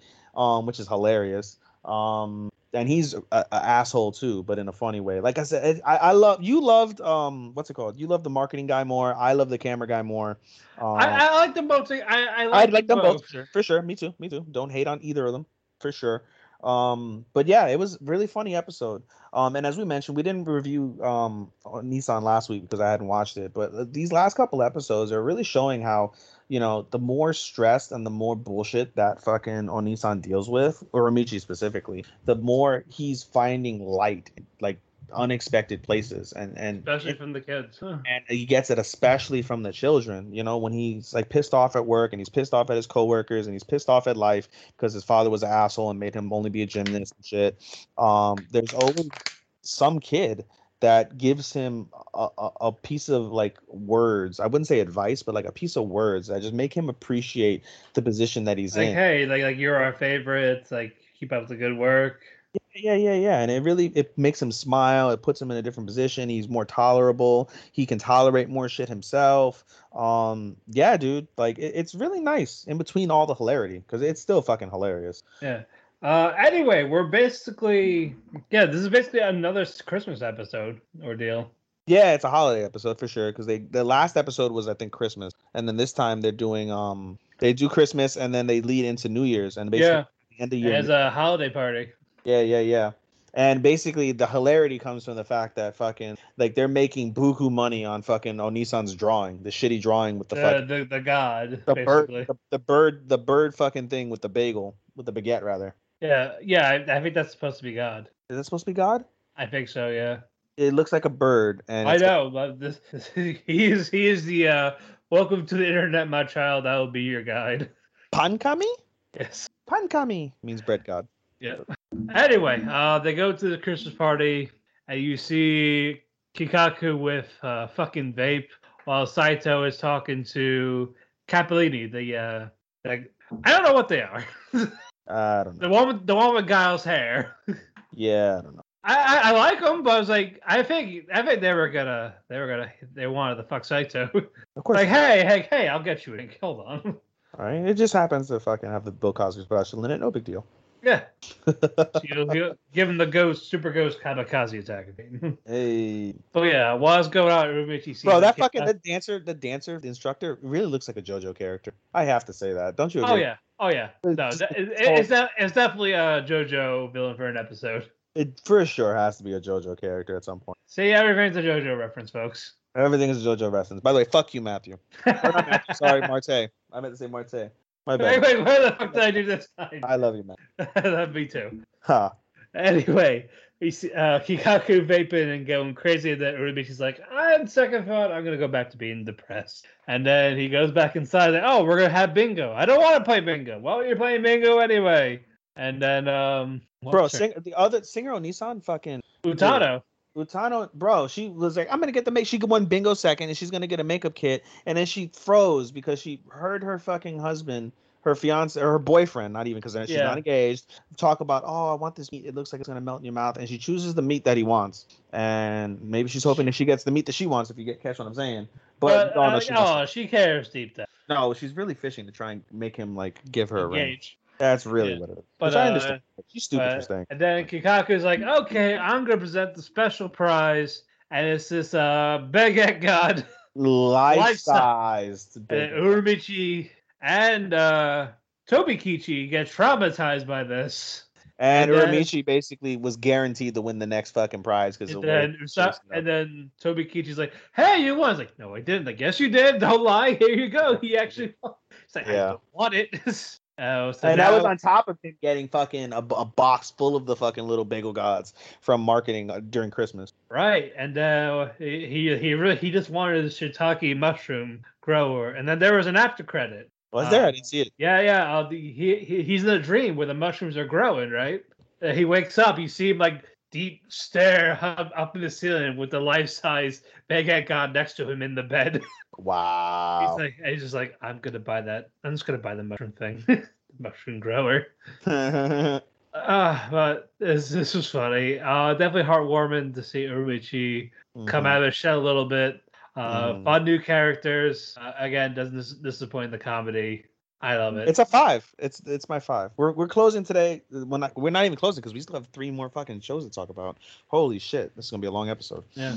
We'll go through Academia and Revengers quick. But let's get to the one that creamed your jeans. You couldn't wait to get it out. Cream my jeans. It made me sad, dude. So before we get on to remake, I want to know, do you know any of the history? Because I don't. Do you know any of the history of the writer? Because of what happened with, specifically with the winter episode, with a rainstorm, with depression. Like it screams like fucking it screams like a Sentai depressive anime. Are you talking about Tsuruyuki? No. I'm talking about the actual legit writer of a remake. Like, does he have the actual? Does he have any? I want to know. Like, does he have a history of like doing these type? If I'm not mistaken, is it this anime where they mention that the writer is basically known for like Japanese dramas, like actual dramas, like on Japanese television? I think it might be this one. The writer of the anime? Yeah, the writer of the show. He writes all of it, like the light novel, the manga. I think he's known for like actual legit. It might be the show. It might be another show that is airing this season. But basically, there's let me look him up. All right, while you look him up, let me gush about. Yes, go Jizz. As you were waiting, you were holding in that cum. You were being edged, and now you have permission to come. Go ahead, sir. It's so much. It's like water. Anyway, we digress. Fuck you. That image is scarred. multiple ropes. Uh, Oh shit. Anyway, before we start talking about my fucking edged cum. All right, let's be serious with remake. So basically, the episode the starts floor off. is yours for this Yep. one. The episode starts off with everybody in crunch time. It's crunch time. It's crunch time. Everybody needs to fucking. We need to get this game. We need to get this game. We need to get this game. But they're so behind because of different things that happen and things that they can't accomplish. So Kyoya makes the decision to let's do like business cuts, and we're gonna do a little couple shortcuts, but it's for the sake of the game because of the fact that we have to get it in on time. And so he convinces each of the characters to basically cut some of the things that they were good at. So he changes a song for Nanako. Instead of having all original songs, she has to do like a remake of a song, and she's not as like gung-ho for it, but at the same time she knows it'll be easier, so she's okay with it. He goes to Shinoaki and tells her like, you need to only focus on the faces, just focus on the faces, and she comes up with a brilliant idea later on in the episode that normally would fly and would be fantastic, but because of the cuts and the fucking time frames, he just tells her like, listen, just focus on the faces, do me a favor, focus on the faces. And she gets a little like sad, but she's okay because she supports Kyoya. She really likes Kyoya. And then finally, we get to Tsurayuki, and he basically has like cuts like with the script, and he's like, "You want me to write this?" And yeah, and he goes, "It's true, this will be easier, but this isn't me. This isn't coming from me." And he's like, "I know it's not coming from you, but in real life, normally the directors are the ones who handle the script anyway, so you've already done majority of the work anyway, and I trust you. But we need to finish this, and this is all for your sake anyway. So can we just do this?" And he goes, "You know what? You're right. That's fine. We'll do it." So they do it. They get the game out. They release it at the convention, and it's a huge success. They make a lot of money. Things are going great, fantastic, all is well. And then basically they all pass out because they were up for fucking like a whole fucking day, like, and they all passed out. That night they celebrate. They have a good ass time. Lots of drinking, and not drinking like alcohol, but like just drinking, partying, laughing. It's all a good time. And so Shinoaki and Kyoya go to the store to pick up more drinks and food. And as they're walking, Kyoya asks Shino what her dreams are, and he gets cut off. And in a very foreboding way, Shinoaki asks, "Is this the way it ought to be?" Kyoya, not putting two and two together, realizing, yeah, we did it for Tsurayuki. We did great. I appreciate everybody. Everybody did well, blah, blah, blah. Like, typical cookie cutter answer. And she's like, okay, no problem, because she likes Kyoya. So the night goes on. Everything's good. The next day, or a couple days later, that doesn't really mention, Kyoya divides the winnings for everybody. Right, or not the winnings, but the profits. He divides the profits among everybody. Each of them gets their profits, and Tsurayuki gets his profit and says like, "Oh, now you can go in school. You don't have to worry about your tuition." And he goes, "Yeah, can we take a walk?" And they're like, "Yeah." And so Tsurayuki goes on about how he used to take this walk when he had brain freeze and he couldn't writer's block. And he says like, Kyoya's like, "Oh, are we gonna like sit down at this like park so you can hash out your writer's block?" And he goes, "No, this is good enough." And he mentions, "Listen, you are a immovable object in my life. You're something I will never overcome. And when I wanted to do something on my own, I fell on my face. And you're always there whenever there's any sort of dire situation. You're always there to pick us up and get us through it. And when I wanted to do something on my own, I fell on my face, and you were there again to pick me up. And I appreciate you, but I realize I'm never going to beat you. I'm never going to amount to anything that you are. I aspire to be you. And so I'm quitting school." And this shocks Kyoya, and Kyoya is trying to save face. He's gonna be like, "No, I trusted you. Same things that he mentioned, like, yo, you're great, you trusted you, whatever." But And now because of he ruined this guy's career. we'll get to that, yeah. So basically, he's like, "No, you just don't understand. Like, you just don't understand." And basically, at the end, as this relationship between them like is falling apart, he mentions the pen name he wanted to use, and fucking Kyoya puts two and two together with the pen name. I don't have it in front of me, but he puts the pen name together, and it's the final person of the Golden Generation that he hadn't put together yet. Tsurayuki was the final member of the Golden Generation, and because of everything that happened, he ruined the third member's career, basically, as Mathew just said. He just ruined his career, and Tsurayuki says, "Sayonara, Kyoya-san." And he walks away, and it was a beautiful day. And then you see the clouds, and it's like any other sad moment in an anime where it starts out beautiful, and then the clouds come in, and a storm happens in the middle of winter, and Kyoya just loses his shit. He's like, "Ah!" He screams out in agony as this severe thunderstorm is just raging like a monsoon down. And as this is happening, we see I forgot her fucking name now. The pink hair girl. Yeah, the pink hair girl, the senpai. And she comes over, and she's like, "Oh, what's wrong, Kyoya?" And Kyoya tries to explain, but she knows already. And she smiles and says something to him, and Kyoya opens his eyes, and then the screen goes black, and the screen goes, "I wonder what would have changed if things were different." And it's as if this senpai is basically the reason why he's in this time skip. The screen goes black. He wakes up in a bed. There's drawings in the back, and it's like already mid-afternoon basically, and a girl pops in, and it looks like mini Shinoaki, and basically calls Kyoya Papa. And Kyoya's lost as fuck. He's like, "What the fuck just happened?" Like, "Oh, let me call the people." And he looks at his phone, and it's a smartphone, and he's in the year 2018. And so, for those not keeping track, the season, the show starts off in the year 2016, and he goes back to 2006, and now he's in 2018. So he's now 2 years in the future from where he was, and he basically meets this girl. He finds out this girl is his daughter, and she brings Mama in, and Mama is Shinoaki, and Kyoya is lost as fuck, and Shinoaki's like, "Kyoya, what's wrong?" And that's where the episode ends. And it's not a what the fuck moment. It's not a shocking like holy shit moment, but it's definitely a what the fuck moment. It's just such a wild revelation. Like, that's such a wild ride. It's such a fucking gut-wrenching end. It's probably the most gut-wrenching end that has happened thus far by far in the show. And so it makes episode 9 an absolute must watch. But the storytelling, as I've said plenty of times with this show, is just absolutely stupendous. The way this is done, and again, it makes me feel so like I love this show so much because I think all the time about if my life was different, like I would have not studied any IT stuff. I would have been a journalist. I would have never met some of the girls that I messed around with. I would have never worked in the places I worked in. So I would have never developed my bonds. And it's something that I often say I would do in a moment's breath. I have no ties to anybody that would require me to say, "No, I'm good. I want to live my life now." None. Even though I have a pretty decent life for what it's worth, I would love to go back to my freshman year in high school and just live that out.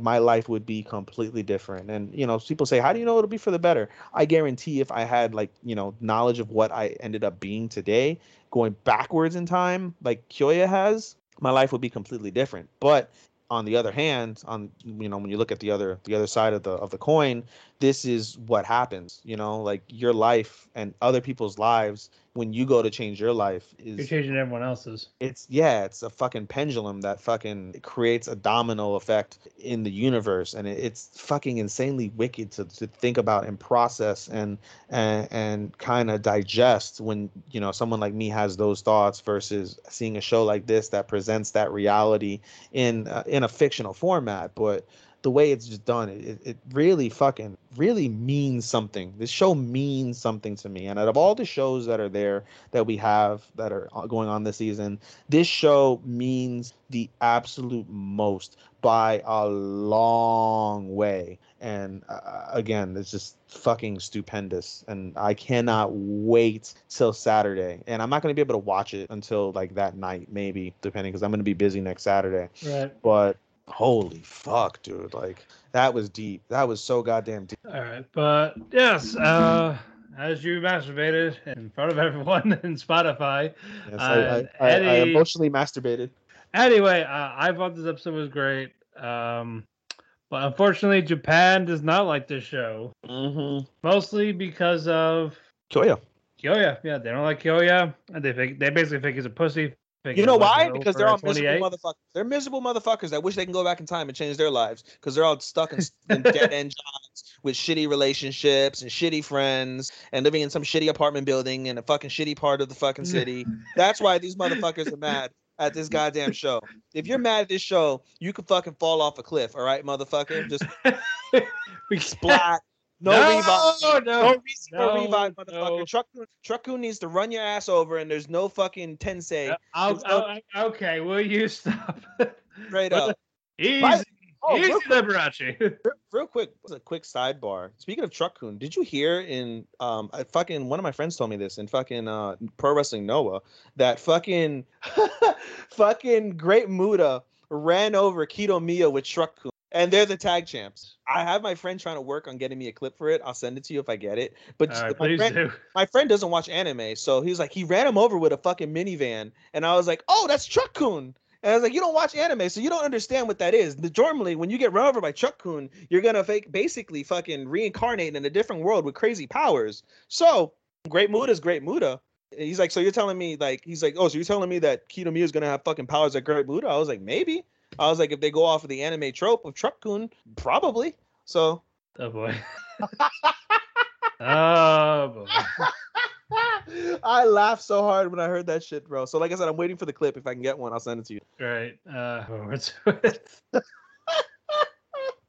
Anyway, we digress. Like I said, I hope Truck-kun gets you motherfuckers that don't like fucking. Alrighty. Yeah. Again, this was a great episode. Now we're getting to the beat of the matter. We're getting to where everything turns around. All right, we're back. Tadaima. Alrighty. The summer is over for now as we go back to spring with our continuations. We're going to start with My Villain Academia once more. Man, this is one of the better episodes again. You know, again, at the end of the day, fucking people are really fucking like, they want to shit on the beginning of the event. And I'm not going to disagree with the fact that the school arc was like, it was okay. It wasn't phenomenal, but it wasn't as shitty as what made people seem. But I mean, yeah, the storytelling, as I mentioned throughout My Hero, is absolutely fabulous. One of the top stories that's being told in terms of character development throughout the entire season across all the animes. But of course, we're in now the My Villain Academia arc, and goddamn, does this fucking pick up big time in this episode. Also, goddamn Toga. Yes, we get the backstory of Toga. We find out that Toga is a freak since fucking she was a little girl, and she loves blood. Obviously, her quirk is that she sucks blood. She can basically take the appearance of whatever it is, and the people she loves, yeah. The people she loves. And so the first thing she kills is a bird, and her parents are mortified by her, and they try to basically make her be normal. Please be normal, please be normal, please be normal. And so throughout her like school life, Toga puts on a mask, a facade, and tries to be normal, tries to be normal, tries to be normal, tries to be normal. And eventually, when she graduates, the day of her middle school graduation, when she's 14 or 15, basically, she fucking loses her shit and fucking cuts up one of her classmates and fucking starts drinking his blood in his body through a straw. And she goes missing after that, basically. And she's been on the run now for 3 years. She's now part of the League of Villains. And we basically see a battle between her and this reporter woman that basically can make bombs out of anything she touches. So Toga's all fucked up. Like fucking, she drinks somebody's blood, it blows up. Yeah, her name is Curious. Curious, yeah. So Curious fucking blows up blood, blows up the street, blows up a cafe, blows, just constant fucking explosion. She's blowing the cock. Yeah, bro. And she fucking Toga's eternally bleeding. She's a fucking disaster. And with her very like last little bit of like fucking blood that she has stored up from whatever, thing she did, she fucking becomes Ochako.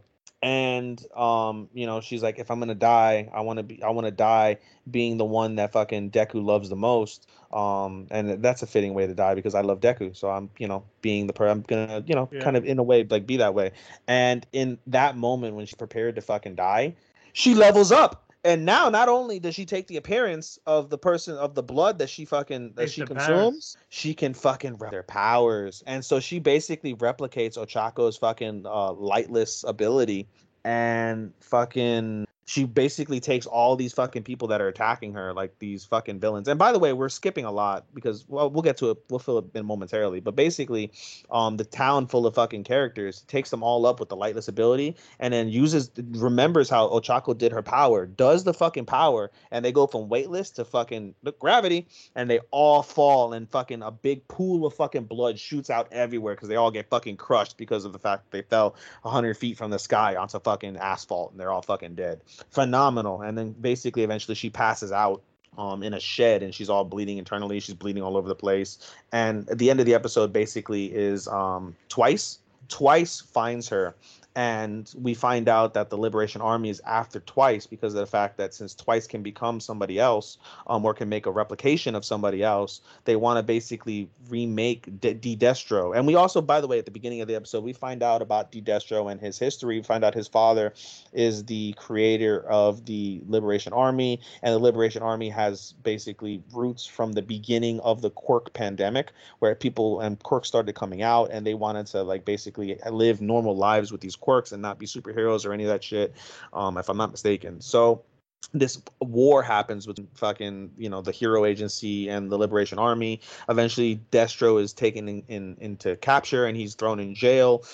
He writes a manifesto. It's kind of, in a way, it seems a little bit kind of like the Nazis and Hitler, where, you have this quote unquote hero, anti-hero that gets thrown in jail, writes a manifesto, except Destro kills himself afterwards. Destro, however, doesn't realize that he had a son, never knew he had a son. And Destro basically follows in the same footsteps as his father in terms of trying to revitalize the Liberation Army. He's got pro heroes, like the League of Villains basically is brought to the city, which is full of basically Liberation Army people. So basically it's a city of 110,000 fucking Liberation Army people against the League of Villains. And the League of Villains is getting all fucked up. They're fighting, they're killing these motherfuckers. And at the same time that Toga powers up, Shiraki also powers up and basically spreads his what's it called, the rotting quirk that he has. He spreads it to a fucking group of people chasing it. Didn't even touch most of them, and it spreads from one to everyone. And basically he's like, I feel so sick, and he does this, fucking eliminates like 20 people, then fucking just throws up everywhere on the street. But at the same time, he's feeling sleepy, he's tired because he hasn't slept in like 2 weeks or some shit, which is insanity. And so the fatigue from being sleepy and his powers and shit, and he throws up, but he's still fighting. And basically Dobby is like, listen, if he's fucking still fighting after he's been without sleep, like, yo, we need to step the fuck up. And they all basically are stepping the fuck up as this episode ends. The episode basically ends with them about to take Twice. So we'll see what happens there. But this was a phenomenal episode of My Hero for sure. Can't fucking take anything away from it. Oh yeah, again, this arc is great, so I have no complaints with how that's gonna go. Mm-hmm. We're almost done with it. Yes, we have 4 more episodes to go, I believe. 2, 3, I think. Is it a 24 series? 25. Let's see. All right, then, yeah, you're right. So yeah, 4 more. 4 more to go. Alrighty. Let's get to Tokyo Revengers. Takemichi needs to really stop crying, dude. Nah. Like I'm the OP is called Crybaby. God, I'm just, Takemichi also, he showed some balls. He's not a crybaby to the extent that he's like useless. I'm just so like sick of seeing Takemichi cry. You know what I mean? But I mean, I don't know. So basically the episode for Revengers starts off with what's his face? I was gonna say Baki. What the fuck is his name? Baji. There we go. Baji. Baji collapses from the blood loss, and fucking Mikey loses his shit, starts beating again the fucking dog piss out of fucking Kazutora, and Kazutora basically, as he's dying, he basically has a flashback to what it actually. No, wait, I'm kind of going backwards. I'm skipping. Let me go back to Baji. Fucking what's his face? Chifuyu runs after Baji, like Baji's on! And there's an emotional moment where he's crying, Baji's dying, and Takemichi's bawling his eyes out because he's a crybaby. And Baji calls Takemichi over, and he with his last words tells him, "Kisaki's the enemy. Don't let him be the third commander. He's the third commander because he promised to get Pachin out, but Pachin will always be the third commander. And remember that the 6 of us, no matter what happens, the 6 of us is what started this." And I'm also skipping the fact that as Mikey's beating the dog shit out of Kazutora because he's gonna kill him. I'm gonna kill you. Baji stands up, and Baji's like fucking like, nope, this isn't gonna kill me, but this is. And he stabs himself. He commits seppuku. Right. Basically to save Kazutora and Mikey so they don't go down that path. So he sacrificed his own life in a way to prevent what happens in the future without knowing that happens in the future, which is a pretty stunning development. Again, when it comes to storytelling, as much as I hate fucking Takemichi crying, the storytelling in this, again, phenomenal, fantastic. That was great storytelling. And so with his last words, he mentions basically, he's the enemy. and fucking what's it called? He's the third commander because he wanted to get Pachin out. But Pachin's always going to be the third commander, and the six of us started this shit, and this is what it's going to be. I leave Toman and Mikey in your hands. Passes away. Emotional moment. Mikey doesn't give a fuck. Mikey's just fucking beating the dog shit out of Kazutora. Oh, you're forgetting. Hama's like, hey, you ain't gonna fight Kazutora. You gotta fight me. And then Mikey just kicks him. He's down. Yeah, he's like, the fight is over. He's like, what do you mean? You don't get to decide that shit. And then fucking KO fucking neck kicks him in the fucking, and that was it. The fight's over. Like, remember, you had a hard time with him in the first fight. Yeah. And now it's just, nope. Fuck this. Nope. Hadouken kicked him in the throat. And this made Valhalla retreat. They ran like pussies. And they left Kazutora there. Kazutora's getting his ass kicked. And then basically, as he's doing that, Kazutora has a flashback, and he realizes like everything going on, and everything that's happened, and fucking he's accepting of his death. He's like, Baji, I'm gonna join you soon, wherever you end up. And then fucking fucking Takemichi loses his shit, and he's like, stop it. And fucking he gets decked a couple times by fucking Mikey, and he doesn't give a fuck. He still tells him like, this isn't what Baji wants, and fucking Mikey's like, who the fuck are you to say what Baji wants? And he's like, that's where it ends. No, and he's like, no, but basically, he's like, hey, Takemichi goes, no, who the fuck? Basically, without saying it, he's like, who the fuck are you to say that? Baji sacrificed himself so you wouldn't have to kill Kazutora because he loves Kazutora and he loves you and he loves Toman. And even though he left, he did it for your sake because he wanted to save everybody. And Baji is the fucking hero and you're disgracing him. And fucking it opens up everyone's eyes, including Mikey. And like Matt says, that's where it ends. So we're probably going to see Takemichi return back to the future and see what happens. Well, first I think Mikey's gonna try to beat the shit out of him, but Takemichi's gonna be like somehow resist like getting knocked out. The question is really going to be what happens with Kisaki now. Baji's dead, so we don't get Baji back. And Pachin, he's not going to get Pachin out. We now know the truth, and Shifuyu and Takemichi know. And at the end of the day, Mikey said, "Make yourself more reliable or more of a necessity to me than Kisaki." And so the question is really, before he returns back to the future, what's going to happen with Kisaki as the third commander? Because despite everything that happened, he still came over to Mikey's aid, which still looks great in front of everybody. He rallied the troops. Yeah, that's the problem. So. Yeah, so it's again a great question. We only have 4 more episodes of this show too. I know, so we'll see how that ends. I love Baji. He went out like a fucking badass. He went out like a gangster, bro. R.I.P. to Baji-san. And I love that little moment with Chief, who's like, I can really go for that food right now. I was like, I'll go buy it for you real quick. Let's split it. Yeah. Smiles, dies. And then I was like, oh. That was only the second best death of the fucking week. Yeah, we'll get to that one. But again, I love Baji. I love what he did. Like it worked out the way it did because technically Toman didn't lose because Valhalla retreated. I really want a Valhalla jacket, but right? That looks like a gangster ass jacket. Oh yeah, but now we're gonna see Mikey still go rampage, kick the shit out of Takemichi. See how that goes. We'll see. All right. It's time for the main event. We have our first conclusion of the season, ladies and gentlemen. 2 Year Eternity has concluded. And before we go on to what happened in the finale, we do want to mention, if you stick through the after credits, there was our final piece of news for this episode, as we're now over the 2-hour recording period. Actually, no, we're close to it. We're at an hour and 58 minutes, as I say those words. But it was announced at the end of the credits of the season finale of 2 Year Eternity that season 2 is official and will come out in fall of 2022. So we have exactly 1 year until the next season of 2 Year Eternity. And man, they left us a lot to chew on this episode. Alrighty. I'll get to this one. I'll let you jizz over this. Alrighty, I have a turn in the cookie game. Enjoy your nuts. I will. I'll have you know. Anyway, it starts with you see Purad eating like 4 to 5 peas in a plate at this diner, and then you see Fushi looking on for the outside of this restaurant. It's like, does she have no money? Like, he starts getting concerned over Purad, and he's like, he's about to leave. He's about to leave on the ship. Like, I leave tomorrow, but I can't take her with me. And but at the same time, he feels so bad for Purad with again, not really eating or anything. She didn't even bother going home to her husband. Mm-hmm. Just, I'm waiting for Fushi. So PRN goes to a little alleyway to sleep, and then Fushi leaves her with food, like the fruits, and then tries to give her a note. But she's gone. It's like, God damn it, where do I find her? But while that's going on, he's talking to Kanta Susha, the creator, and he's like, I don't know what to do. He's like, well, what do you want? Like, are you like you're lonely type of thing? Because again, he got 3 new forms. I don't think he got his old forms back. Did he not? I don't think he got Parana back. Yeah, he got them all. He defeated them. He got them all back. Okay. Because he didn't use them. He didn't use them, but he went through all the forms that he did receive. Unfortunately. Okay.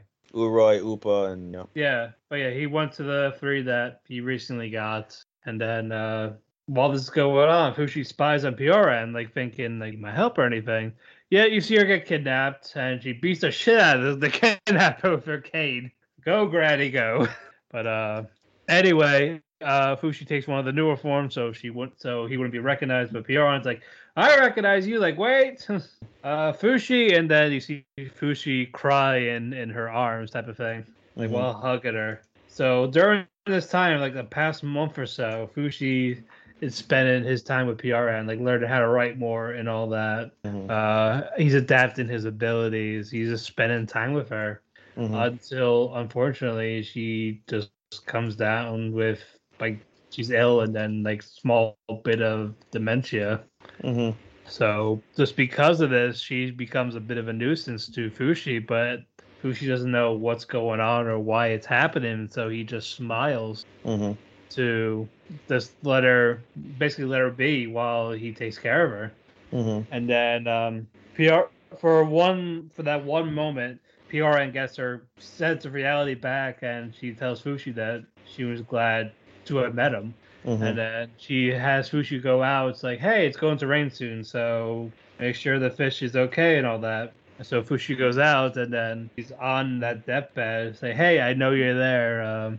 Like this, I'm ready to like take me, but please make me so that I can watch over him and be useful to him.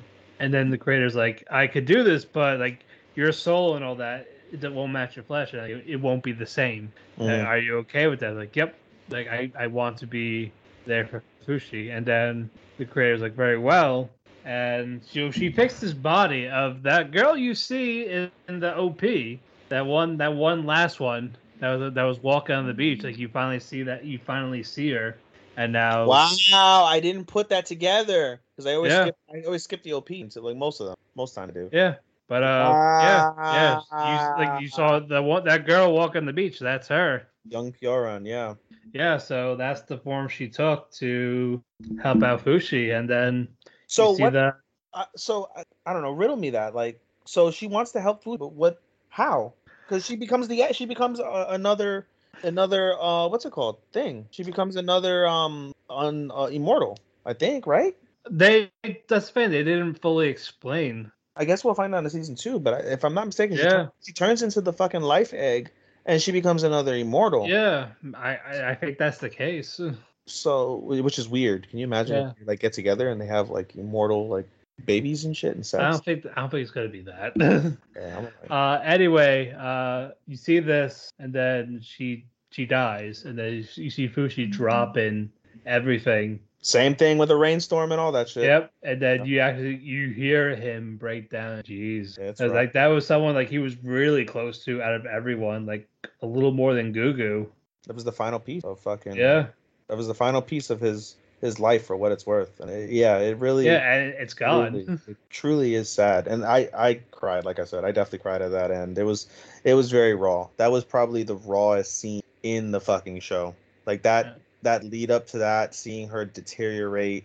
I mean, I don't know. Like it's just that's so goddamn powerful, and it made me fucking cry. I for sure fucking. Yeah. It was it was definitely upsetting. Anyway, what happened next? That he basically burned her body so the knockers can't really get it, type of thing. And then he sees a note left by PRN and his letters that he writes. That made me cry too. And it's like, hey, like go live your dream, like go live how you want. And he took that to heart and he said thank you. And then you see him with the donkey, and then it's like and you see them traveling together, and now decades later he's still on that island Mm-hmm. for decades because there's like no one around. Mm-hmm. And you see a Naka core like already busted, and you Mm-hmm. see older Fushi, Mm-hmm. and then credits. Mm-hmm. But this, I really love this series. This definitely picked up how we needed to.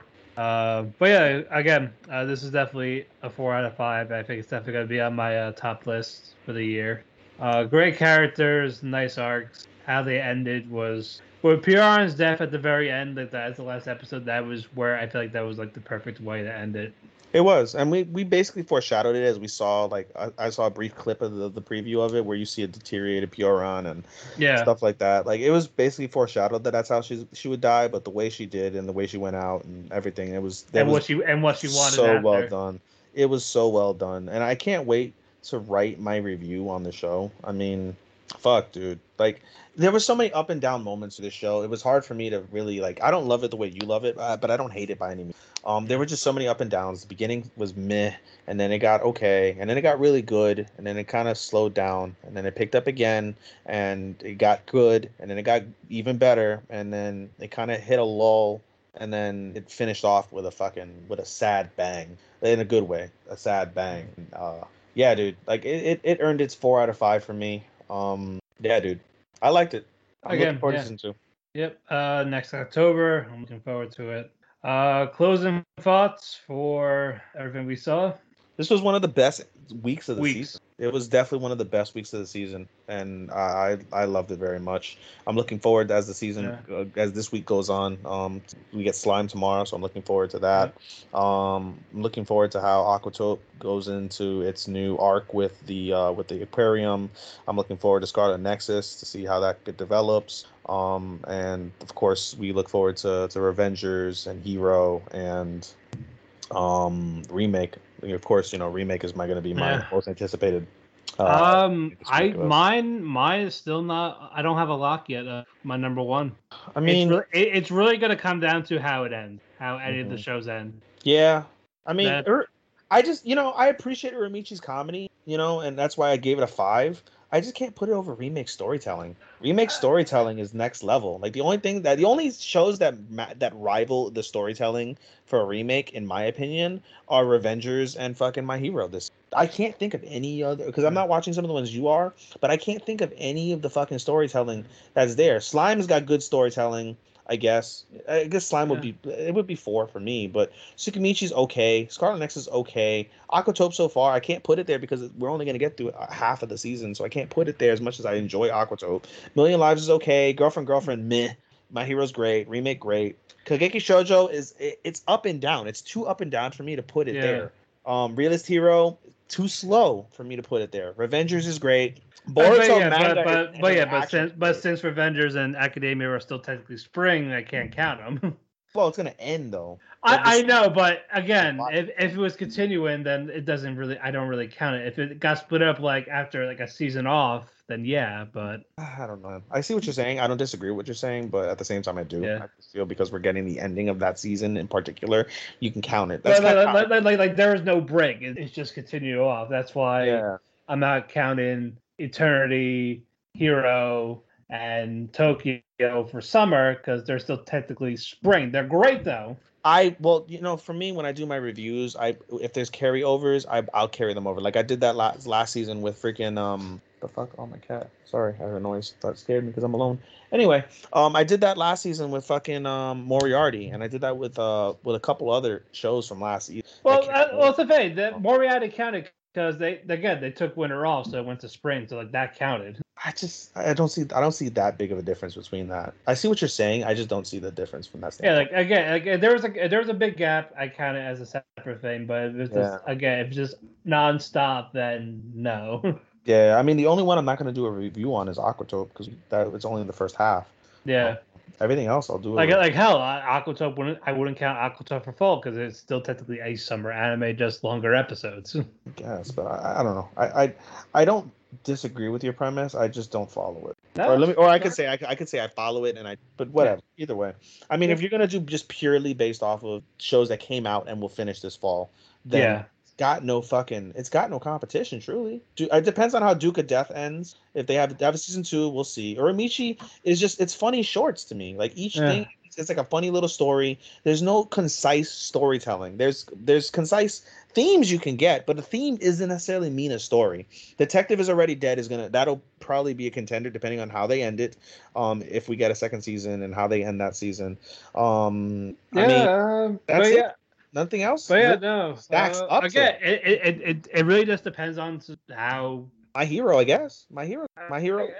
Again, it just mostly depends on how they're gonna keep that momentum going. Because for all we know, it could drop. No, it could be anticlimactic. We don't know. Bro, I really hope we don't get another fucking. I really pray. We'll find out. Get that. We'll find out. But yeah, I got Uramichi remake and Vanitas as my up and running, and Kageki Shoujo sneaking it up. But we'll see.